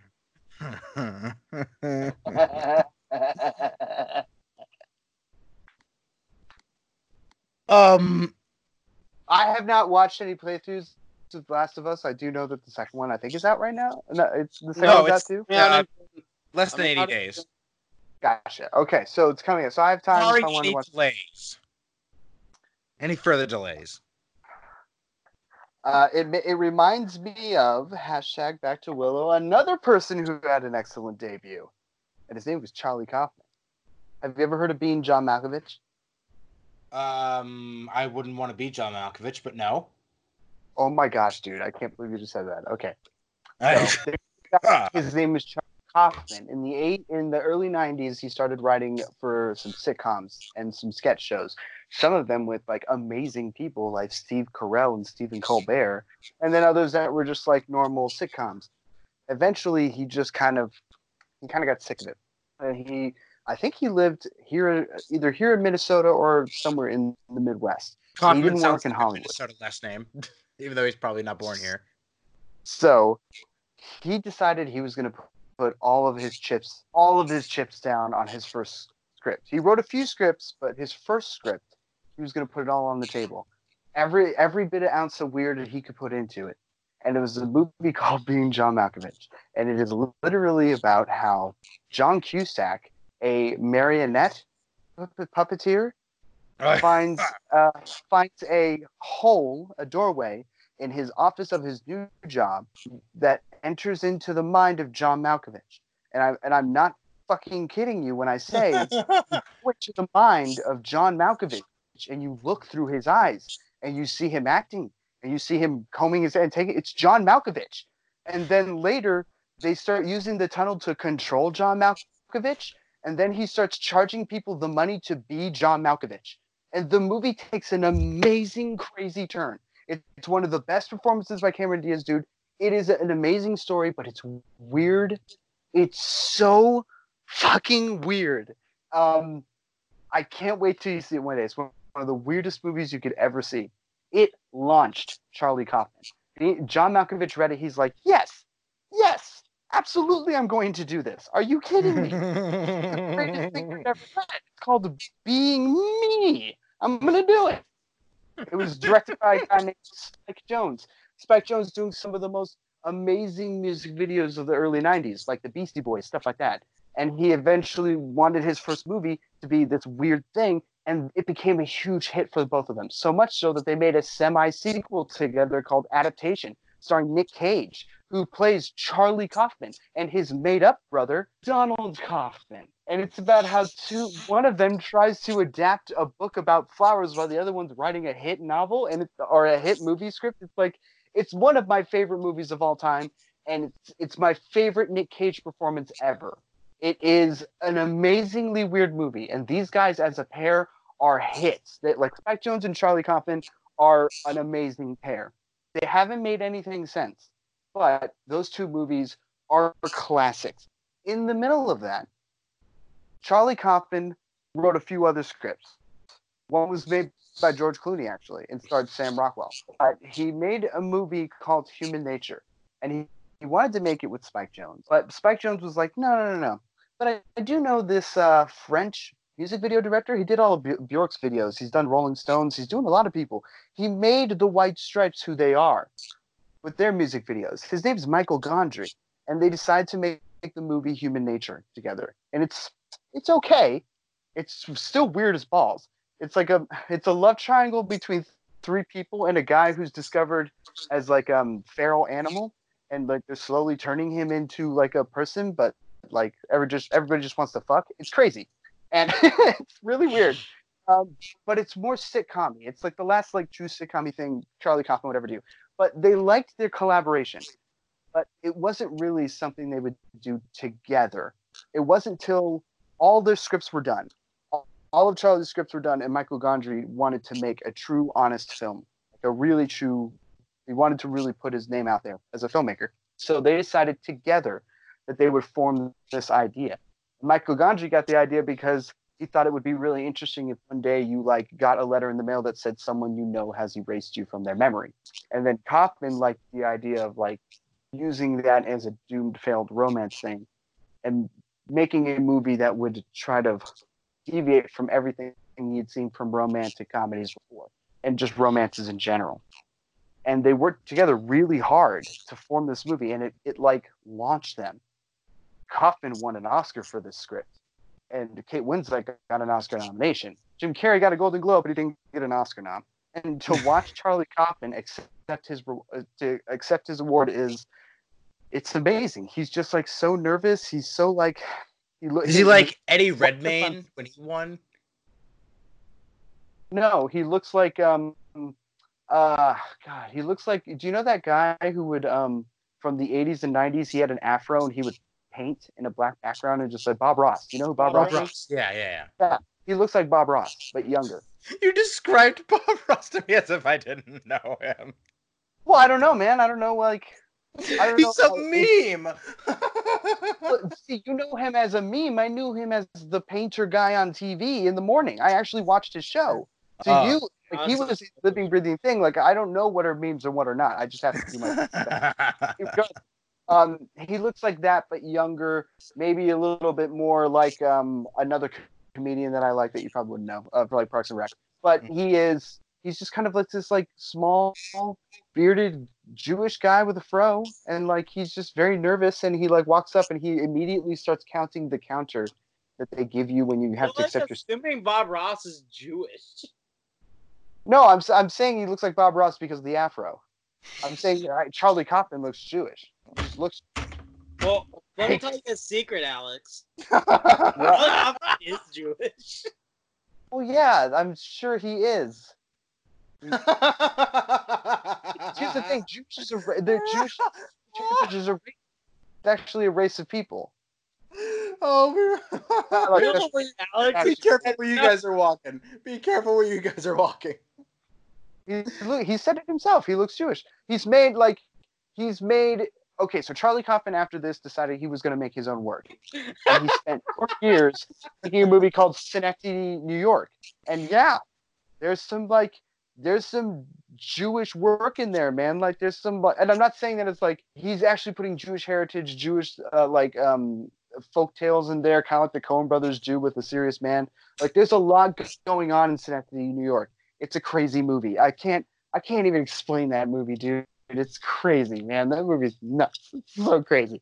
And and then he would make I think I think it was a stop motion movie called Anomalisa a couple years ago, and he's got another movie coming out soon that I think he also directed and wrote. But he's doing his own thing. Spike Jonze has been doing his own thing, and Michael Gondry came back together working with with Jim Carrey in this TV show Kidding, I think in 2017, and they're in the middle of their second season now. Alex, I don't know if you know this, but I'm Jewish. Wait, Zach. Yeah. I knew that. Yeah, you did. So yes. Charlie Kaufman is one of the weirdest screenwriters of our generation, Chris. Like his movies are insane, banana brains. So yeah, insane but Michael Gondry, membrane. No, he's very much. Yes. And I think this is probably his most crowd pleasing film. Everything else is a lot more dark and nihilistic. Certainly a lot more cynical. I think Being John Malkovich has a fun fact about Charlie Kaufman, actually. I'm sorry? Fun fact about Charlie Kaufman, actually. Go. What's that? For about 6 years in the 1980s, he lived in Minneapolis, answering calls about missing newspapers from the Star Tribune. Well, there you go. I thought he lived in Minnesota when he wrote that script. Probably. Yeah, he did not go to L.A. He wrote his sitcom scripts from out here. Yee! That gives me hope. He was that. That's the thing. Charlie Kaufman was that good. But Chris, you gotta understand, he was Jewish and from New York. Hell yeah, man. Hell yeah. There's a lot of people from New York who are also Jewish. It's a thing. Yeah, like a very large chunk of them. Yeah, I mean, I'm not saying there's a lot or a little, but they're there. It's almost like every person who's Jewish and from New York is Jewish. Well, yes, if you describe every person who's Jewish and from New York as Jewish, yes. You've said it. Twice. Oh, God. Charlie Kaufman is amazing, and he's weird, and he is like the interesting thing that I see about this is Michael Gondry would try to get success going with the Green Hornet with Seth Rogen. Did you ever see that? Oh, the Green Hornet? I thought it was all right. Better known as Kato. That's what it should have been called. Well, that's the thing. The film makes it very clear that that's the joke. That Seth Rogen is the comedy. He is the comic relief. That the Hornet himself is really dumb and stupid. That Kato is actually the one doing all the work. That's the whole point of the movie. Like, the stuff is there. But, like, I don't think Michael Gondry should have made an action movie, and I don't think Seth Rogen should have picked the Green Hornet, despite that he really likes Bruce Lee. They just, like, it was never going to work from the ground floor. But I do think Michael Gondry would have worked very well in a Seth Rogen comedy because he's so good at creating interesting visuals, but also giving actors room to breathe. Like, he would shoot multiple angles, and he would also put earpieces within the cameraman. So he was the only one making the decisions of the cameraman at the time. So the actors, if they wanted to, could go anywhere on set and do whatever they wanted and get the okay from the director in the moment that it would happen. While at the same time trying to make an effect like Jim Carrey being in the bookstore and then walking away, the lights shutting off, and then all of a sudden he's in the room of his friend's house. Like, that stuff had to be planned perfect, but still give everyone room to breathe and improvise. And which is why I think the second best Michael Gondry film I like outside of this, although there are three films, this, Signs of Sleep, and then my personal favorite, Jack Black and Mos Def in Be Kind Rewind, a movie about two guys who work at a videotape store. I've seen a preview of this. This is a silly, genuinely good movie about the love of cinema, and that's it. And I love it. Signs of Sleep is just as inventive, but I also think it kind of hammers down the idea that, like, people escape in their own imagination, need to live life. And I honestly think that element is here in Eternal Sunshine too, but, like, I think he's more playful in Be Kind Rewind.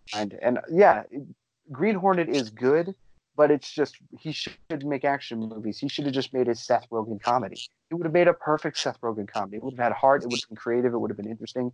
And I wish they would get back together. It just looked like it didn't work out. But Michael Gondry has come back with Kidding, with Jim Carrey. And honestly, I've seen a couple episodes. It's good, but you have to be in the right mood for it because it's like it's real stuff. Anyway, back to Willow. Yeah, the last you were saying. No. We're going back. We're done. Anyway, yeah, that's pretty much. I would say everything I've said is pretty much a jumbled collaboration of like all the stuff I watched and my own reaction to it, and the journey of like how I felt about the ending.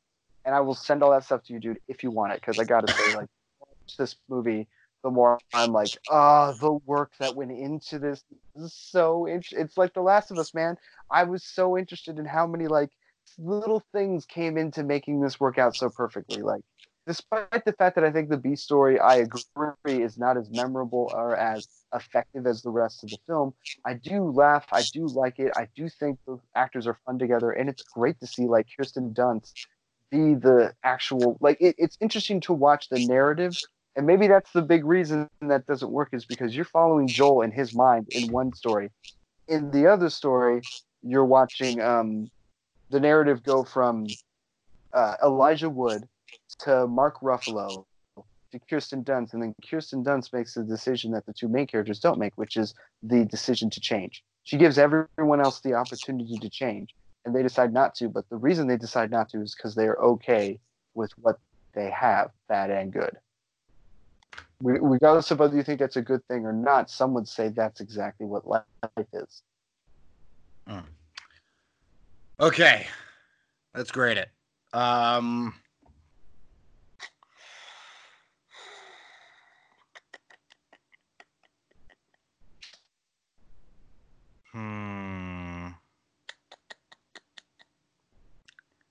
Dead air. I mean, I know what my grade is. A-. Okay. I almost said B+, and I was like, I can't get it there. It's like I don't think like the subplot's not that uninteresting, and it's just like I think it's that good, and certainly something I really needed to see. So yeah, A-. I'm gonna say A. I think it's an A. Okay. I didn't watch it, so I'm not giving a grade. I know. I figured that because it's been. You said it had been a long time since you had seen it, but I was gonna ask you what you thought about it. I was getting to Wait a it. minute! Stop! Who brought this to the wheel? Zach did. Gah! What? Never mind. Go ahead. A. I gotta be honest. I told Zach beforehand. I thought he brought Maltese Falcon. He brought Apocalypse Now. He brought like those, and he brought this. And I thought all three of those were like. I would have said those were a little too early for you, but now I'm like, no, dude. Like those were interesting choices. Just like I think your Donnie Darko is a good choice. Just like I think your Beetlejuice is a good choice. I haven't put Beetlejuice back on yet, but I know, but still good. The log. I do have. I'm telling you guys, some of the choices I make aren't crazy. They're like kind of great. If only you'd watch it. No, I'm telling you, that's literally what I just said. But anyway, regardless, A-. the bad. I'm telling you guys, put Imitation of Life on there, man. I want to see it. I want to wait. I want to wait for something more. I say A. I say A because, and I really think that just watching that video, what they exercise from it, really just makes me understand how smart they understood the tone and the characters. Is so fucking. I agree that the B story is not as effective. I think the reason it is not as effective is because Kirsten Dunst should be more a part of that narrative, and you should respond to her more before she gets to the house of the two guys, and that like she has to carry the second half of that. So you're basically watching the narrative shift from four different people, and I don't think it works as well as the rest when you're following one person, and it gets a little confusing. And it's also not as emotionally connected when it's meant to be silly. Because really, this is a kind of depressive movie to a certain extent. That's why they want silliness of like Kirsten Dunst and Mark Ruffalo dancing on a bed. And if you're kind of recoiling from that a little bit because you're responding to this other part, I understand. I honestly think it's because the person you're supposed to connect with, who makes one of the most important decisions of the movie, doesn't really give her shot to be the narrative lead until like 10 minutes before she makes that decision. So it's a little weird. So I don't want to necessarily give it an A plus, but I do think it's an A for sure. And then Zach, what are your memories of this? And after us talking about it, like, so I watched do you this remember? movie in college, actually. And my memories of it from college, we watched this back to back with Donnie Darko. So, I remember it was really good. That whole night was kind of a blur because I'm pretty sure we were drunk, but Sex. no, booze, probably booze. Satan worshipping. What? All the Satan worshipping at your college. I know this stuff. I I've know. heard these stories. I know, man. I would say yes. This movie is like, there was a genre back then that was inspired by Pulp Fiction, basically, of films that were going non-narratively, and Memento really helped things a lot too. Yeah, I think this movie is coming back to it. It's been a joy. Like, I respond to it more now, having been in a relationship I think mattered, and that I wouldn't want to erase from my memory. But also, it's not just that. There are other things that I've gone through in my life that I find very important, and other things that I feel like I'm never gonna achieve, and that's okay. And to strive, and when I strive for something, that the more connection I have to it on a human level, on like moral level, on like my own sense of self, the more it is important to me, like a relationship with a person, or making sure that the people around me feel comfortable, or just trying to be empathetic with others. Those are things that I would rather strive to do in my life, and try not to like and repress my resentment towards other things, rather than like all my energy to like getting a job that's just going to make me hate myself, or trying to get an item that's just a waste of time, like, or trying to just get money, or like selling my soul, basically, in my mind. Those are futile efforts that get you nowhere, and those can be toxic relationships. And I don't think that Clementine and Joel are toxic people or toxic for each other. I just think they make the decision to say that what we get from each other is just as, or if not more important, if not certainly worth it, than what it does to us in the end.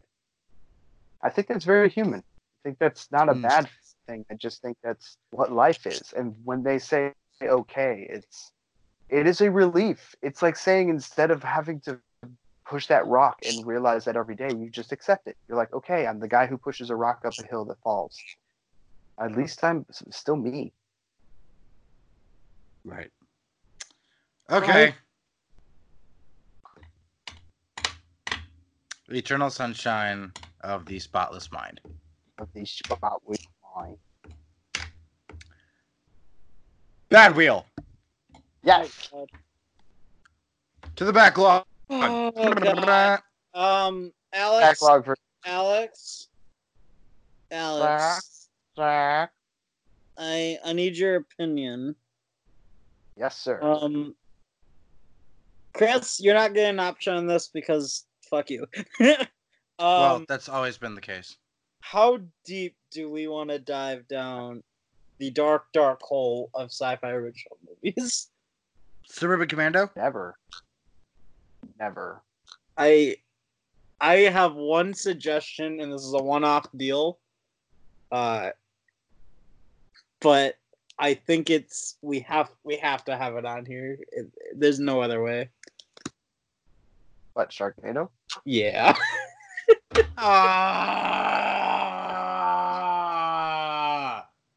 Save it for the series wheel. There's like 7 of those things. No. Okay, no. No. Okay, Zach. 6 of those. Okay, Zach, I see what you're saying. Okay, so I would say yes. If you're gonna do that one, do all of them. Why not? But just for the completionist in me, and like also the sadomasochist. But I would say I don't think the first one is worth it. I don't think the first movie is worth the time when there are so many better bad movies out there. Like there are so many Here's the thing. I don't worse. want to watch 6 Sharknado movies. I Then don't don't want- bring Sharknado to the table. I'm saying if you're asking my opinion, I would say I don't want to do it. I get the point, and I think it's earnest. Like maybe there's another sci-fi movie that would be better, but like I never thought Sharknado was interesting. I tried a couple times. I was like, yeah, I get it. I think Birdemic is more interesting. Birdemic's ridiculous. Of course, I think Birdemic is way more interesting on that level. Like if you're gonna go full crappy animal bird thing, go Birdemic. We could do Birdemic. I'm thinking about it just by saying it so much. God, Birdemic's so bad though. It's fun bad though. It's yes, but I think it's worth really bad. but that's what makes it so good. Like yeah, I think Birdemic is totally worth it. But yeah. Backlog, Chris. I think put Birdemic on the backlog. Daredevil 2003. Okay. Godzilla 1996. Ew, why would we put that? Ugh. I think you put it on, dude. You put it on. No, I did. No. No, whoever I did. said a role in. Okay, all right. I'm You pretty know sure. what? You know what? I got it. I got my suggestion. Well, I'm reading the backlog now, so wait. That's fine. Mine's still better than all of them. Robin Hood 2018. That's right. Who killed Captain Alex? No. I still stand by that. Gemini Man. Ew. That was crazy. Hulk Hogan and No Holds Barred. Okay. That was only me who chose that, I believe. No, that was me. I know, dude. You love wrestling. I know. Masters of the Universe. Yeah, that was Zach. That was me. Wonder who else was Zach? Super Mario Brothers. Yeah. And then I finally brought Bill Goldberg and Santa Slay. Good. Well, to give you to lead you up, mine's in the vein of Bill Goldberg's Santa Slay because I'm suggesting the 1964 classic Santa Claus Conquers the Martians. Colorized or black and white? We can watch the colored one. That's fine. I think Doesn't matter. It's the same thing. Not really. No, it does make a difference. Okay. All right. Oh boy. The colored one's better, but like you I tell think it kind of makes a difference. The pretty colors sometimes matter in that movie. That's like a step above Manos. I'll give you that. It's also, I think, a step above. I think it's a step above Plan 9 a little bit more. Plan 9's like got a lot of boring, but it's still parts. I so think this one- fucking weird and great. This one is very fucking weird. I do agree.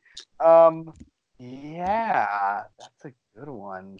I like that. Santa Claus Conquers the Martians. Okay, Chris, did you have any suggestions? I'm still deciding over the backlog.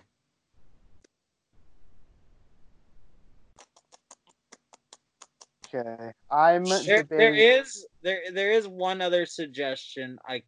You can't bring 3 all the time. You got to pick one. No. Yeah, he still has to pick one at the end of the day, but he can still bounce ideas until he decides which one it is. Well, I'm pretty sure it's Santa Claus Conquers the Martians, but All right, well, let's see what the other one is, and maybe I can make an argue for that if I think it's good. hold Okay. on. I'm trying to say this is actually a real movie first. Yeah, make sure all these are watchable, by the way. No, Santa Claus Conquers the Martians is a real movie. I know that. No, but my hope was that Family Guy made the reference to Kiss Saves Christmas, and I was hoping that was a real movie because I don't want to watch it. It's like, I think it's shorter than the movie. I don't know if it's like necessarily 70 minutes. I think 70 minutes is what a full feature is. No. So I'm going to bring to the table something from my favorite filmmaker of all time. That's right. The very first David Lynch movie that I can bring to this table. To any of these wheels feels appropriate. You think we're ready? You think I'm ready? The 1980s space opera Dune.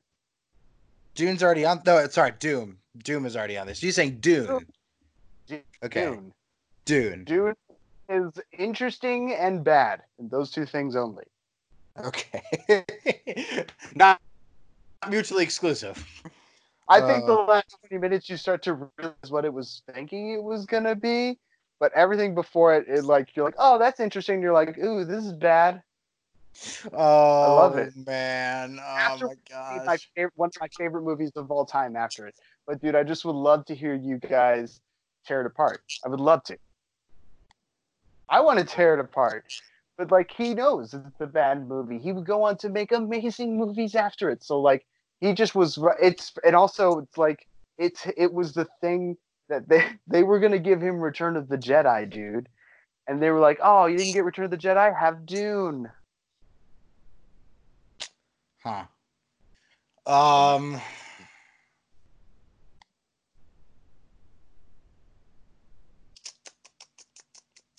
So I got Dune and Santa Claus conquers the Martians. It's Santa Conquers the Martians. Santa conquers the Martians. Pause until the second movie. Oh, nobody.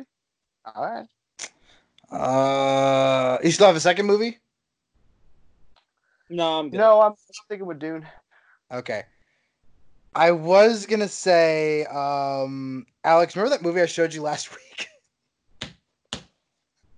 Remember that movie I showed you last week? Okay, yes, I wasn't gonna say it because either you were gonna say it or we were not gonna do it for a bit. But yes, if you want to put that on the table and have that be your choice, I have no problem with that. And actually, I'm gonna change my movie to the movie Freaked. You know, wait, put Freaked on the backlog for me. Okay, got it. And I still stick with Dune. And then yes, I agree. I agree with your decision. Yes, we'll tell you, Zach, what happened. Freaked. Yeah, I won't go into what it is, but I'm gonna stick with Dune this time because I think it would be a good time. That was a blast watching. So the movie I was thinking initially was just another romantic wrestling comedy. God, more wrestling every day, isn't it? Okay, Dude, you don't know. You don't know. Okay, you Zach, don't know. that is exactly what I thought. That's exactly what I thought. Like, what can Chris bring to the table in a wrestling way other than Ready to Rumble?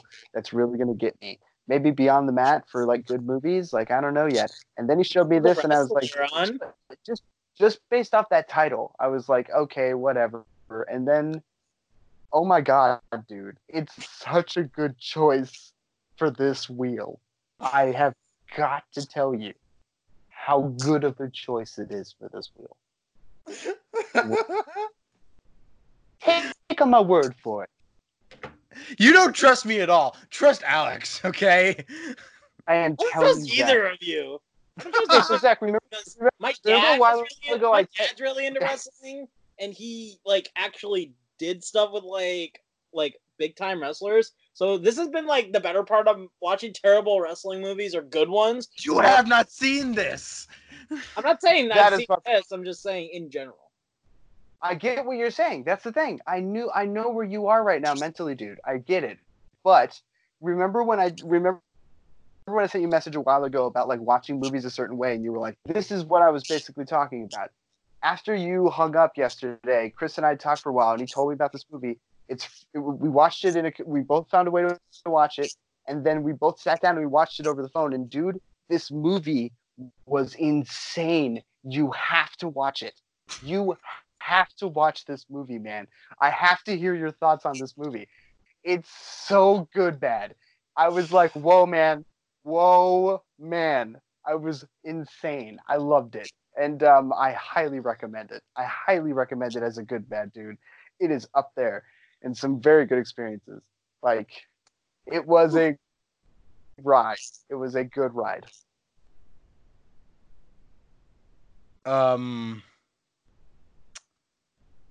I think that's what I'm going to bring to the table. I really want to take something from the backlog, though, because it's piling up. I want to at least take something from it. Sure, I'm going to say we've already got 2 on there. And I don't want to start. I don't want it to become the good wheel when it was first incarnated, where there was like 4 animated movies on there. I don't want to unbalance everything. Um. So I'm gonna. So what I'm gonna do is I'm gonna table it. I'm gonna set it aside for now. I'm gonna bring it back later, Wait, us deciding which one to replace. and then I'm gonna go with Robin Hood 2018. Okay. Mostly because I want to see how they handle The thing you yeah, that thing. Honestly, I don't think it's gonna be that big of a deal. I think it's gonna be like brushed over, and you're gonna like be Either way, it's insane. It's ridiculous. okay. Okay, fair enough. It's like you don't introduce something like that and brush it away. On the other hand, you don't bring that up at all. Like, why would you do that? Why would you love how go in that's- that direction? That's the thing. I'm worried that that's all you're gonna be able to say about it. God. Well, regardless, if that's the one you want to go for, so then it's Martians, I'll stick with Dune, it. and I'm gonna. All right, let's get this wheel set up here. Make it the tab wheel. Hold on. Okay, so it's Santa Conquers the Martians. Really economic title. Let's see, efficient, I should say. It lets you know what kind of movie you're gonna watch for sure. Okay, It's a good one, Zach. Dune. This would be in time for Denis Villeneuve's version. I hope so. It's the only thing I know about Dune. I've never read the books. It was the only thing I watched, and I was like, this is so dumb. Dune, in terms of novels, is actually considered the sci-fi equivalent of Lord of the Rings. It's really, really good. I've only heard good things about the books, but like the book is very, very, very good. All right, Zach, can you see me? Yeah, sure. All right. So we got Dune to replace what comes up on the bad wheel. Sorry. Oh God. Dune, Robin Hood 2018, or Santa Conquers the Martians, which is such a Zach movie to bring up. It sounds like. Hey. It's a good one. No, it's a classic bad movie. Okay. Here we go. Spinning now. Sounds. And it's Dune. Yay! You guys are gonna hate this. I already hate it. You're not changing anything about my opinion on that one. I love the idea of watching a movie of my favorite director and all three of us just like ripping ass on it because you guys would not be ready for. I don't know what other one I would want to bring to the table. There's one that he's done that's too cheesy, and then everything else is just like, like I showed you a scene from one of his movies, so like. Yep, that was trippy. It was great. Like amazing. Like I think maybe, dude, if I brought Blue Velvet to the Curiosity Wheel, I don't know what you would think, Chris. I think you would. Existential crisis or complete emotional meltdown. Emotional meltdown. I'm thinking. No, I think it's more. I think it would be more shocked. I think you would be interested to a certain point. You'd be like, this movie's kind of weird, and then a certain point would happen, and that's the point where you have to ask yourself, is this too far? Has this movie gone too far? Has it pushed my ideas and bounds of taste? But also, I think there's a genuine like. Oh, Blue Velvet! You were talking about this. Okay, yeah, okay, that would be basically. But like, this is like Goodwill. All right, let's get going. I gotta go to bed soon. All right. Like, okay, so yeah, Dune. So on Dune's it. Let's. On the bad wheel as it stands right now, The Last Airbender. Oh God. The Watcher. Ew. Oh my God. Your weekly reminder that the Star Wars Holiday Special is on here. Wait! Let me get my lucky clovers and all my lucky good every charts. enchantment you can conjure. I hope since it's my birthday, I'm sending my Jew powers to him. Happy birthday! I'm up on the holiday special. Next week. Oh, next week. My Okay. birthday. All right. The Wicker Man. Ew. Oh, that's a good one. Doom. Ew. That's 2 O's in now. It's more okay. Master of Disguise. Or as I call it, Mitch McConnell the movie. That would be. Oh my God. Oh man. Alex. Sorry, Alex. guys. Sorry to Alex. but I do not like that guy.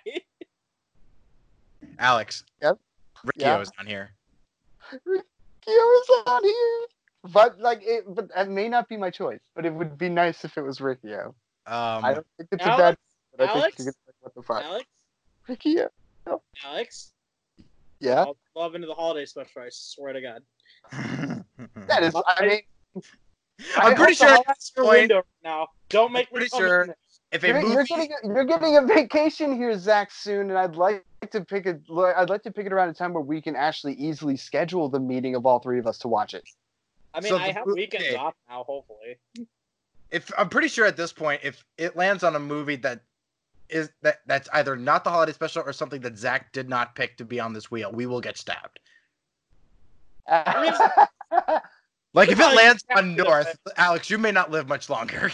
Dude, I'd watch North right now. I would watch North right now. Right now. All right, all Right, right. that may all be The right. North is on here. Riccio, So okay, so we're continuing. Riccio and North. North, Dragon Ball Evolution, Ew. Howard the Duck, Probably actually the best movie on this list, like critically. I don't know. It certainly has a lot of money thrown at it. Hard Ticket to Hawaii, Ugh. Oh, that would be so much fun. That would totally fit the spring atmosphere. Oh, it'd be great.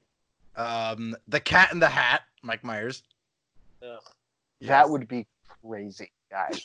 That'd be crazy. That movie is like Like, drug inducing. I've watched it recently. It's not a good time. No. Rollerball, Rollerball's great. and Love on a Leash. Ew. Love on a Leash. Oh my god, guys! I totally watched a good bad movie and I didn't even bring it to the table, and I'm gonna have to wait a long time to do it. That sucks. Oh, you're gonna hate. Yeah, oh because god, that's why I love we're doing this. Because in 2 weeks we're spinning the series wheel again. I thought of 3 good movies. Damn it! All right, okay, good. Right, let's go. Let's do this. All right, you ready? I'm nervous. North or Riccio? North or Riccio? I hate you, Alex. I'm gonna stab you right now. I want the Last Airbender, honestly. Get out of my tree! Chris's tree! Get out of the tree! Alex, all that love to the holiday special. That's all I need. It's a really tiny fork you're I'm stabbing getting with. anxious. I'm literally getting anxious. Okay. Chris, you just gotta accept that. Oh, god damn it.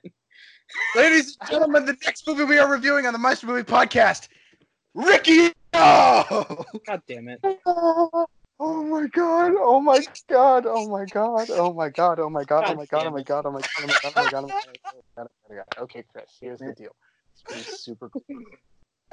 I gotta save the things on YouTube. Oh my god. Okay. All right. So, first of all, ahead of time, I apologize. But second of all, it's just because of how gross it is. Second of all, I do think this movie is actually really fun. But oh my god, Chris! Oh my gosh. We just go from Eternal Sunshine of the Spotless Mind to Riccio. The story of Ricky. Oh, I gotta find it. Okay. Right. Please I got tell me you can find it, because I do not want to spin this thing again. Riccio, the story of Ricky. Ricky, the story of Ricky. That's what it's called. There's a Stop. manga of it. Stop spelling Riccio right. I gotta spell it out. I'll spell it out, guys. It's on Tubi It's on Tubi. Do you have Tubi? Investigation. Please disable your ad blocker to watch this movie. Okay. So I have to disable ad block to do it, but I think oh, don't tell me I have to sign in to watch this. I'm gonna be mad. You may be able to just use free stuff, because I've been able to do that for other people's TVs. Because they don't have Tubi accounts. By other people, I mean people I break I have into. access to Riccio. Okie doke. Okay, so it's on Tubi for free. All right. Let me just bookmark this. What am I doing? Oh my gosh, I'd watch it tonight, man. I want to watch it tonight. It's an hour. Okay, it's only 90 minutes, so that's a saving grace. But yeah, there you go, everybody. We're doing Riccio next week. We are doing Riccio, the story of Ricky. It's going to be super gross. Zach, please take time to try and He's find gone. and watch this. Oh, he left? He left. Wow. You know what? That's so Zach. He literally, that's what you brought up. He may be he may be on his way to your house right now with a butcher's knife or something. You better get ready. I'm still trying to find Riccio. Story of Ricky. On your library? No, on YouTube. On I YouTube. swear. Like, just to even rent. It's not on YouTube to rent. That is crazy. We landed on one you put on there. When was the last time we did a bad movie that you brought up? Like, I don't know, man. I really don't. go through the episodes list. real I quick. honestly don't think this one's not bad. I think it's just gross and cheap looking, but fun and brutal. It's brutal, dude. Okay. Ready to Rumble was me. We have to go back before Mission Impossible. Troll 2 was you or Zach? Me. No, Okay, it so- was probably. Okay, so I'll keep going. That was back in July, by the way.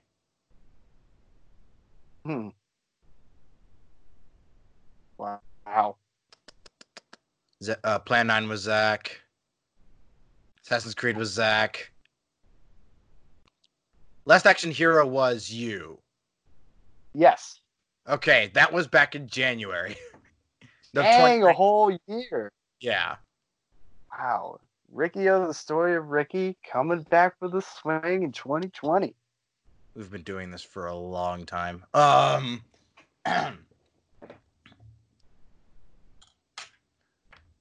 Okay. So, Riccio, the story of Ricky. Guys, this is okay. Okay. It's just you and me, man.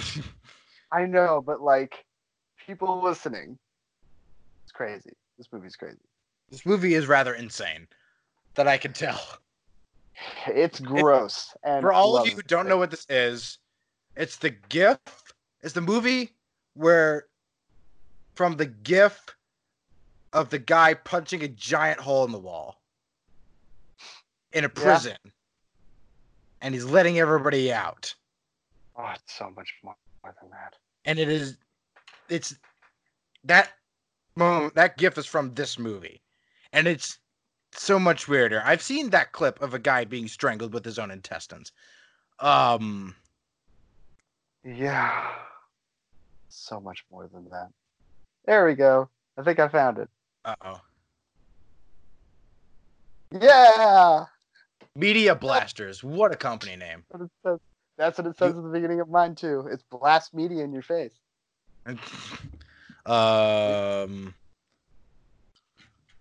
So I think I know what my intro song is going to be next week. What? You'll find out. Yo, the story of Ricky. He fights people, rips out their intestines. He's worried about his friend who's murdered in a horrific way. He's gonna Nope. turn into a monster Not and it. he'll pour blood everywhere when they fight as giant foam monsters, and they look real That is cheap because definitely not it. Riccio is cheap. Riccio is cheap, super gross and super cheap. That is definitely not it. Well, add some music, you Okay. lazy Well, bum. I think I know which one I'm going to do, depending on how I What are you react. gonna do? You'll find out. Wait. Oh, wait. What? You'll find out. Wait. So you have one song or two songs? I have one. I have one song. Okay. Is it a Linkin Park song? No. Is it a song from a wrestler? No. Is it a rap-ish song?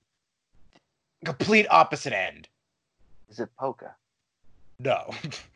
The complete opposite end of rap that I Okay, can bring think it back. of. Okay, bring it back. All right. Is it like hard rock from the last decade? No. Is it from the last decade? No. Is it from the 2000s? 2 decades before. It's from the 90s. Yes. Very Is obscure. it- Not a lot of people have heard it, except a very specific amount of people. Despite all my rage, I'm still just a rat in a cage. No. Yeah. I will tell you when we get off the air. Is it Beck Loser Baby? No, it's not. I'll tell you when we get off the air. Anyway, so everybody, Riccio. Riccio. The story I'm of Blue Ricky. Job and Barbie Girl? No. In the Barbie world, no. Mark. Okay. So, Riccio, the story of Ricky. If you thought our review of Rambo was violent, Oh, wow. Yes, that's very true. Very true. You thought, well, here's the thing. There's like, nope, I'm going to say the violence in Rainbow is just as abrasive as the violence here, but you get used to it by the end when things get just like so ridiculous that it's goofy. But like, Okay. it never leaves you, some of these moments. right? Ernest. But yeah, they're just as violent. They're equally as violent. I'm interested to see your reaction. Your reaction is going to be the most fun because I've seen this. I have seen it in a bit, but like this is like hardcore Henry. This is way more like hardcore Henry in terms of like how many people he has to murder. But yeah, it's way more gross. Does he It's way crush a more man's gross. balls and stick a police baton down his throat? I'm pretty sure somebody gets ball stuff, but like, I'm pretty sure like someone gets like their spine ripped out or just like, I don't know, dude, just like gross stuff, man. It's great. I love it. You're gonna love it. All right. So there you go, everybody. From Eternals, we've gone on a journey. I know I said this last week. We You went gotta from get these out, man. We're behind. Die Hard. Yeah, I know. Die Hard. We went through the entirety of Die Hard, ending on Live a Good Day to Die Hard. We went from there to the Maltese Falcon Yep, I remember that. to. Frick, what did- I'm trying to tip It my was tongue. Freddy Got Fingered. Freddy got fingered. Oh my god. To after that we did Hardcore Henry. Then we Yep. came to the Eternal Sunshine of the Spotless Mind. And now we're going to Riccio.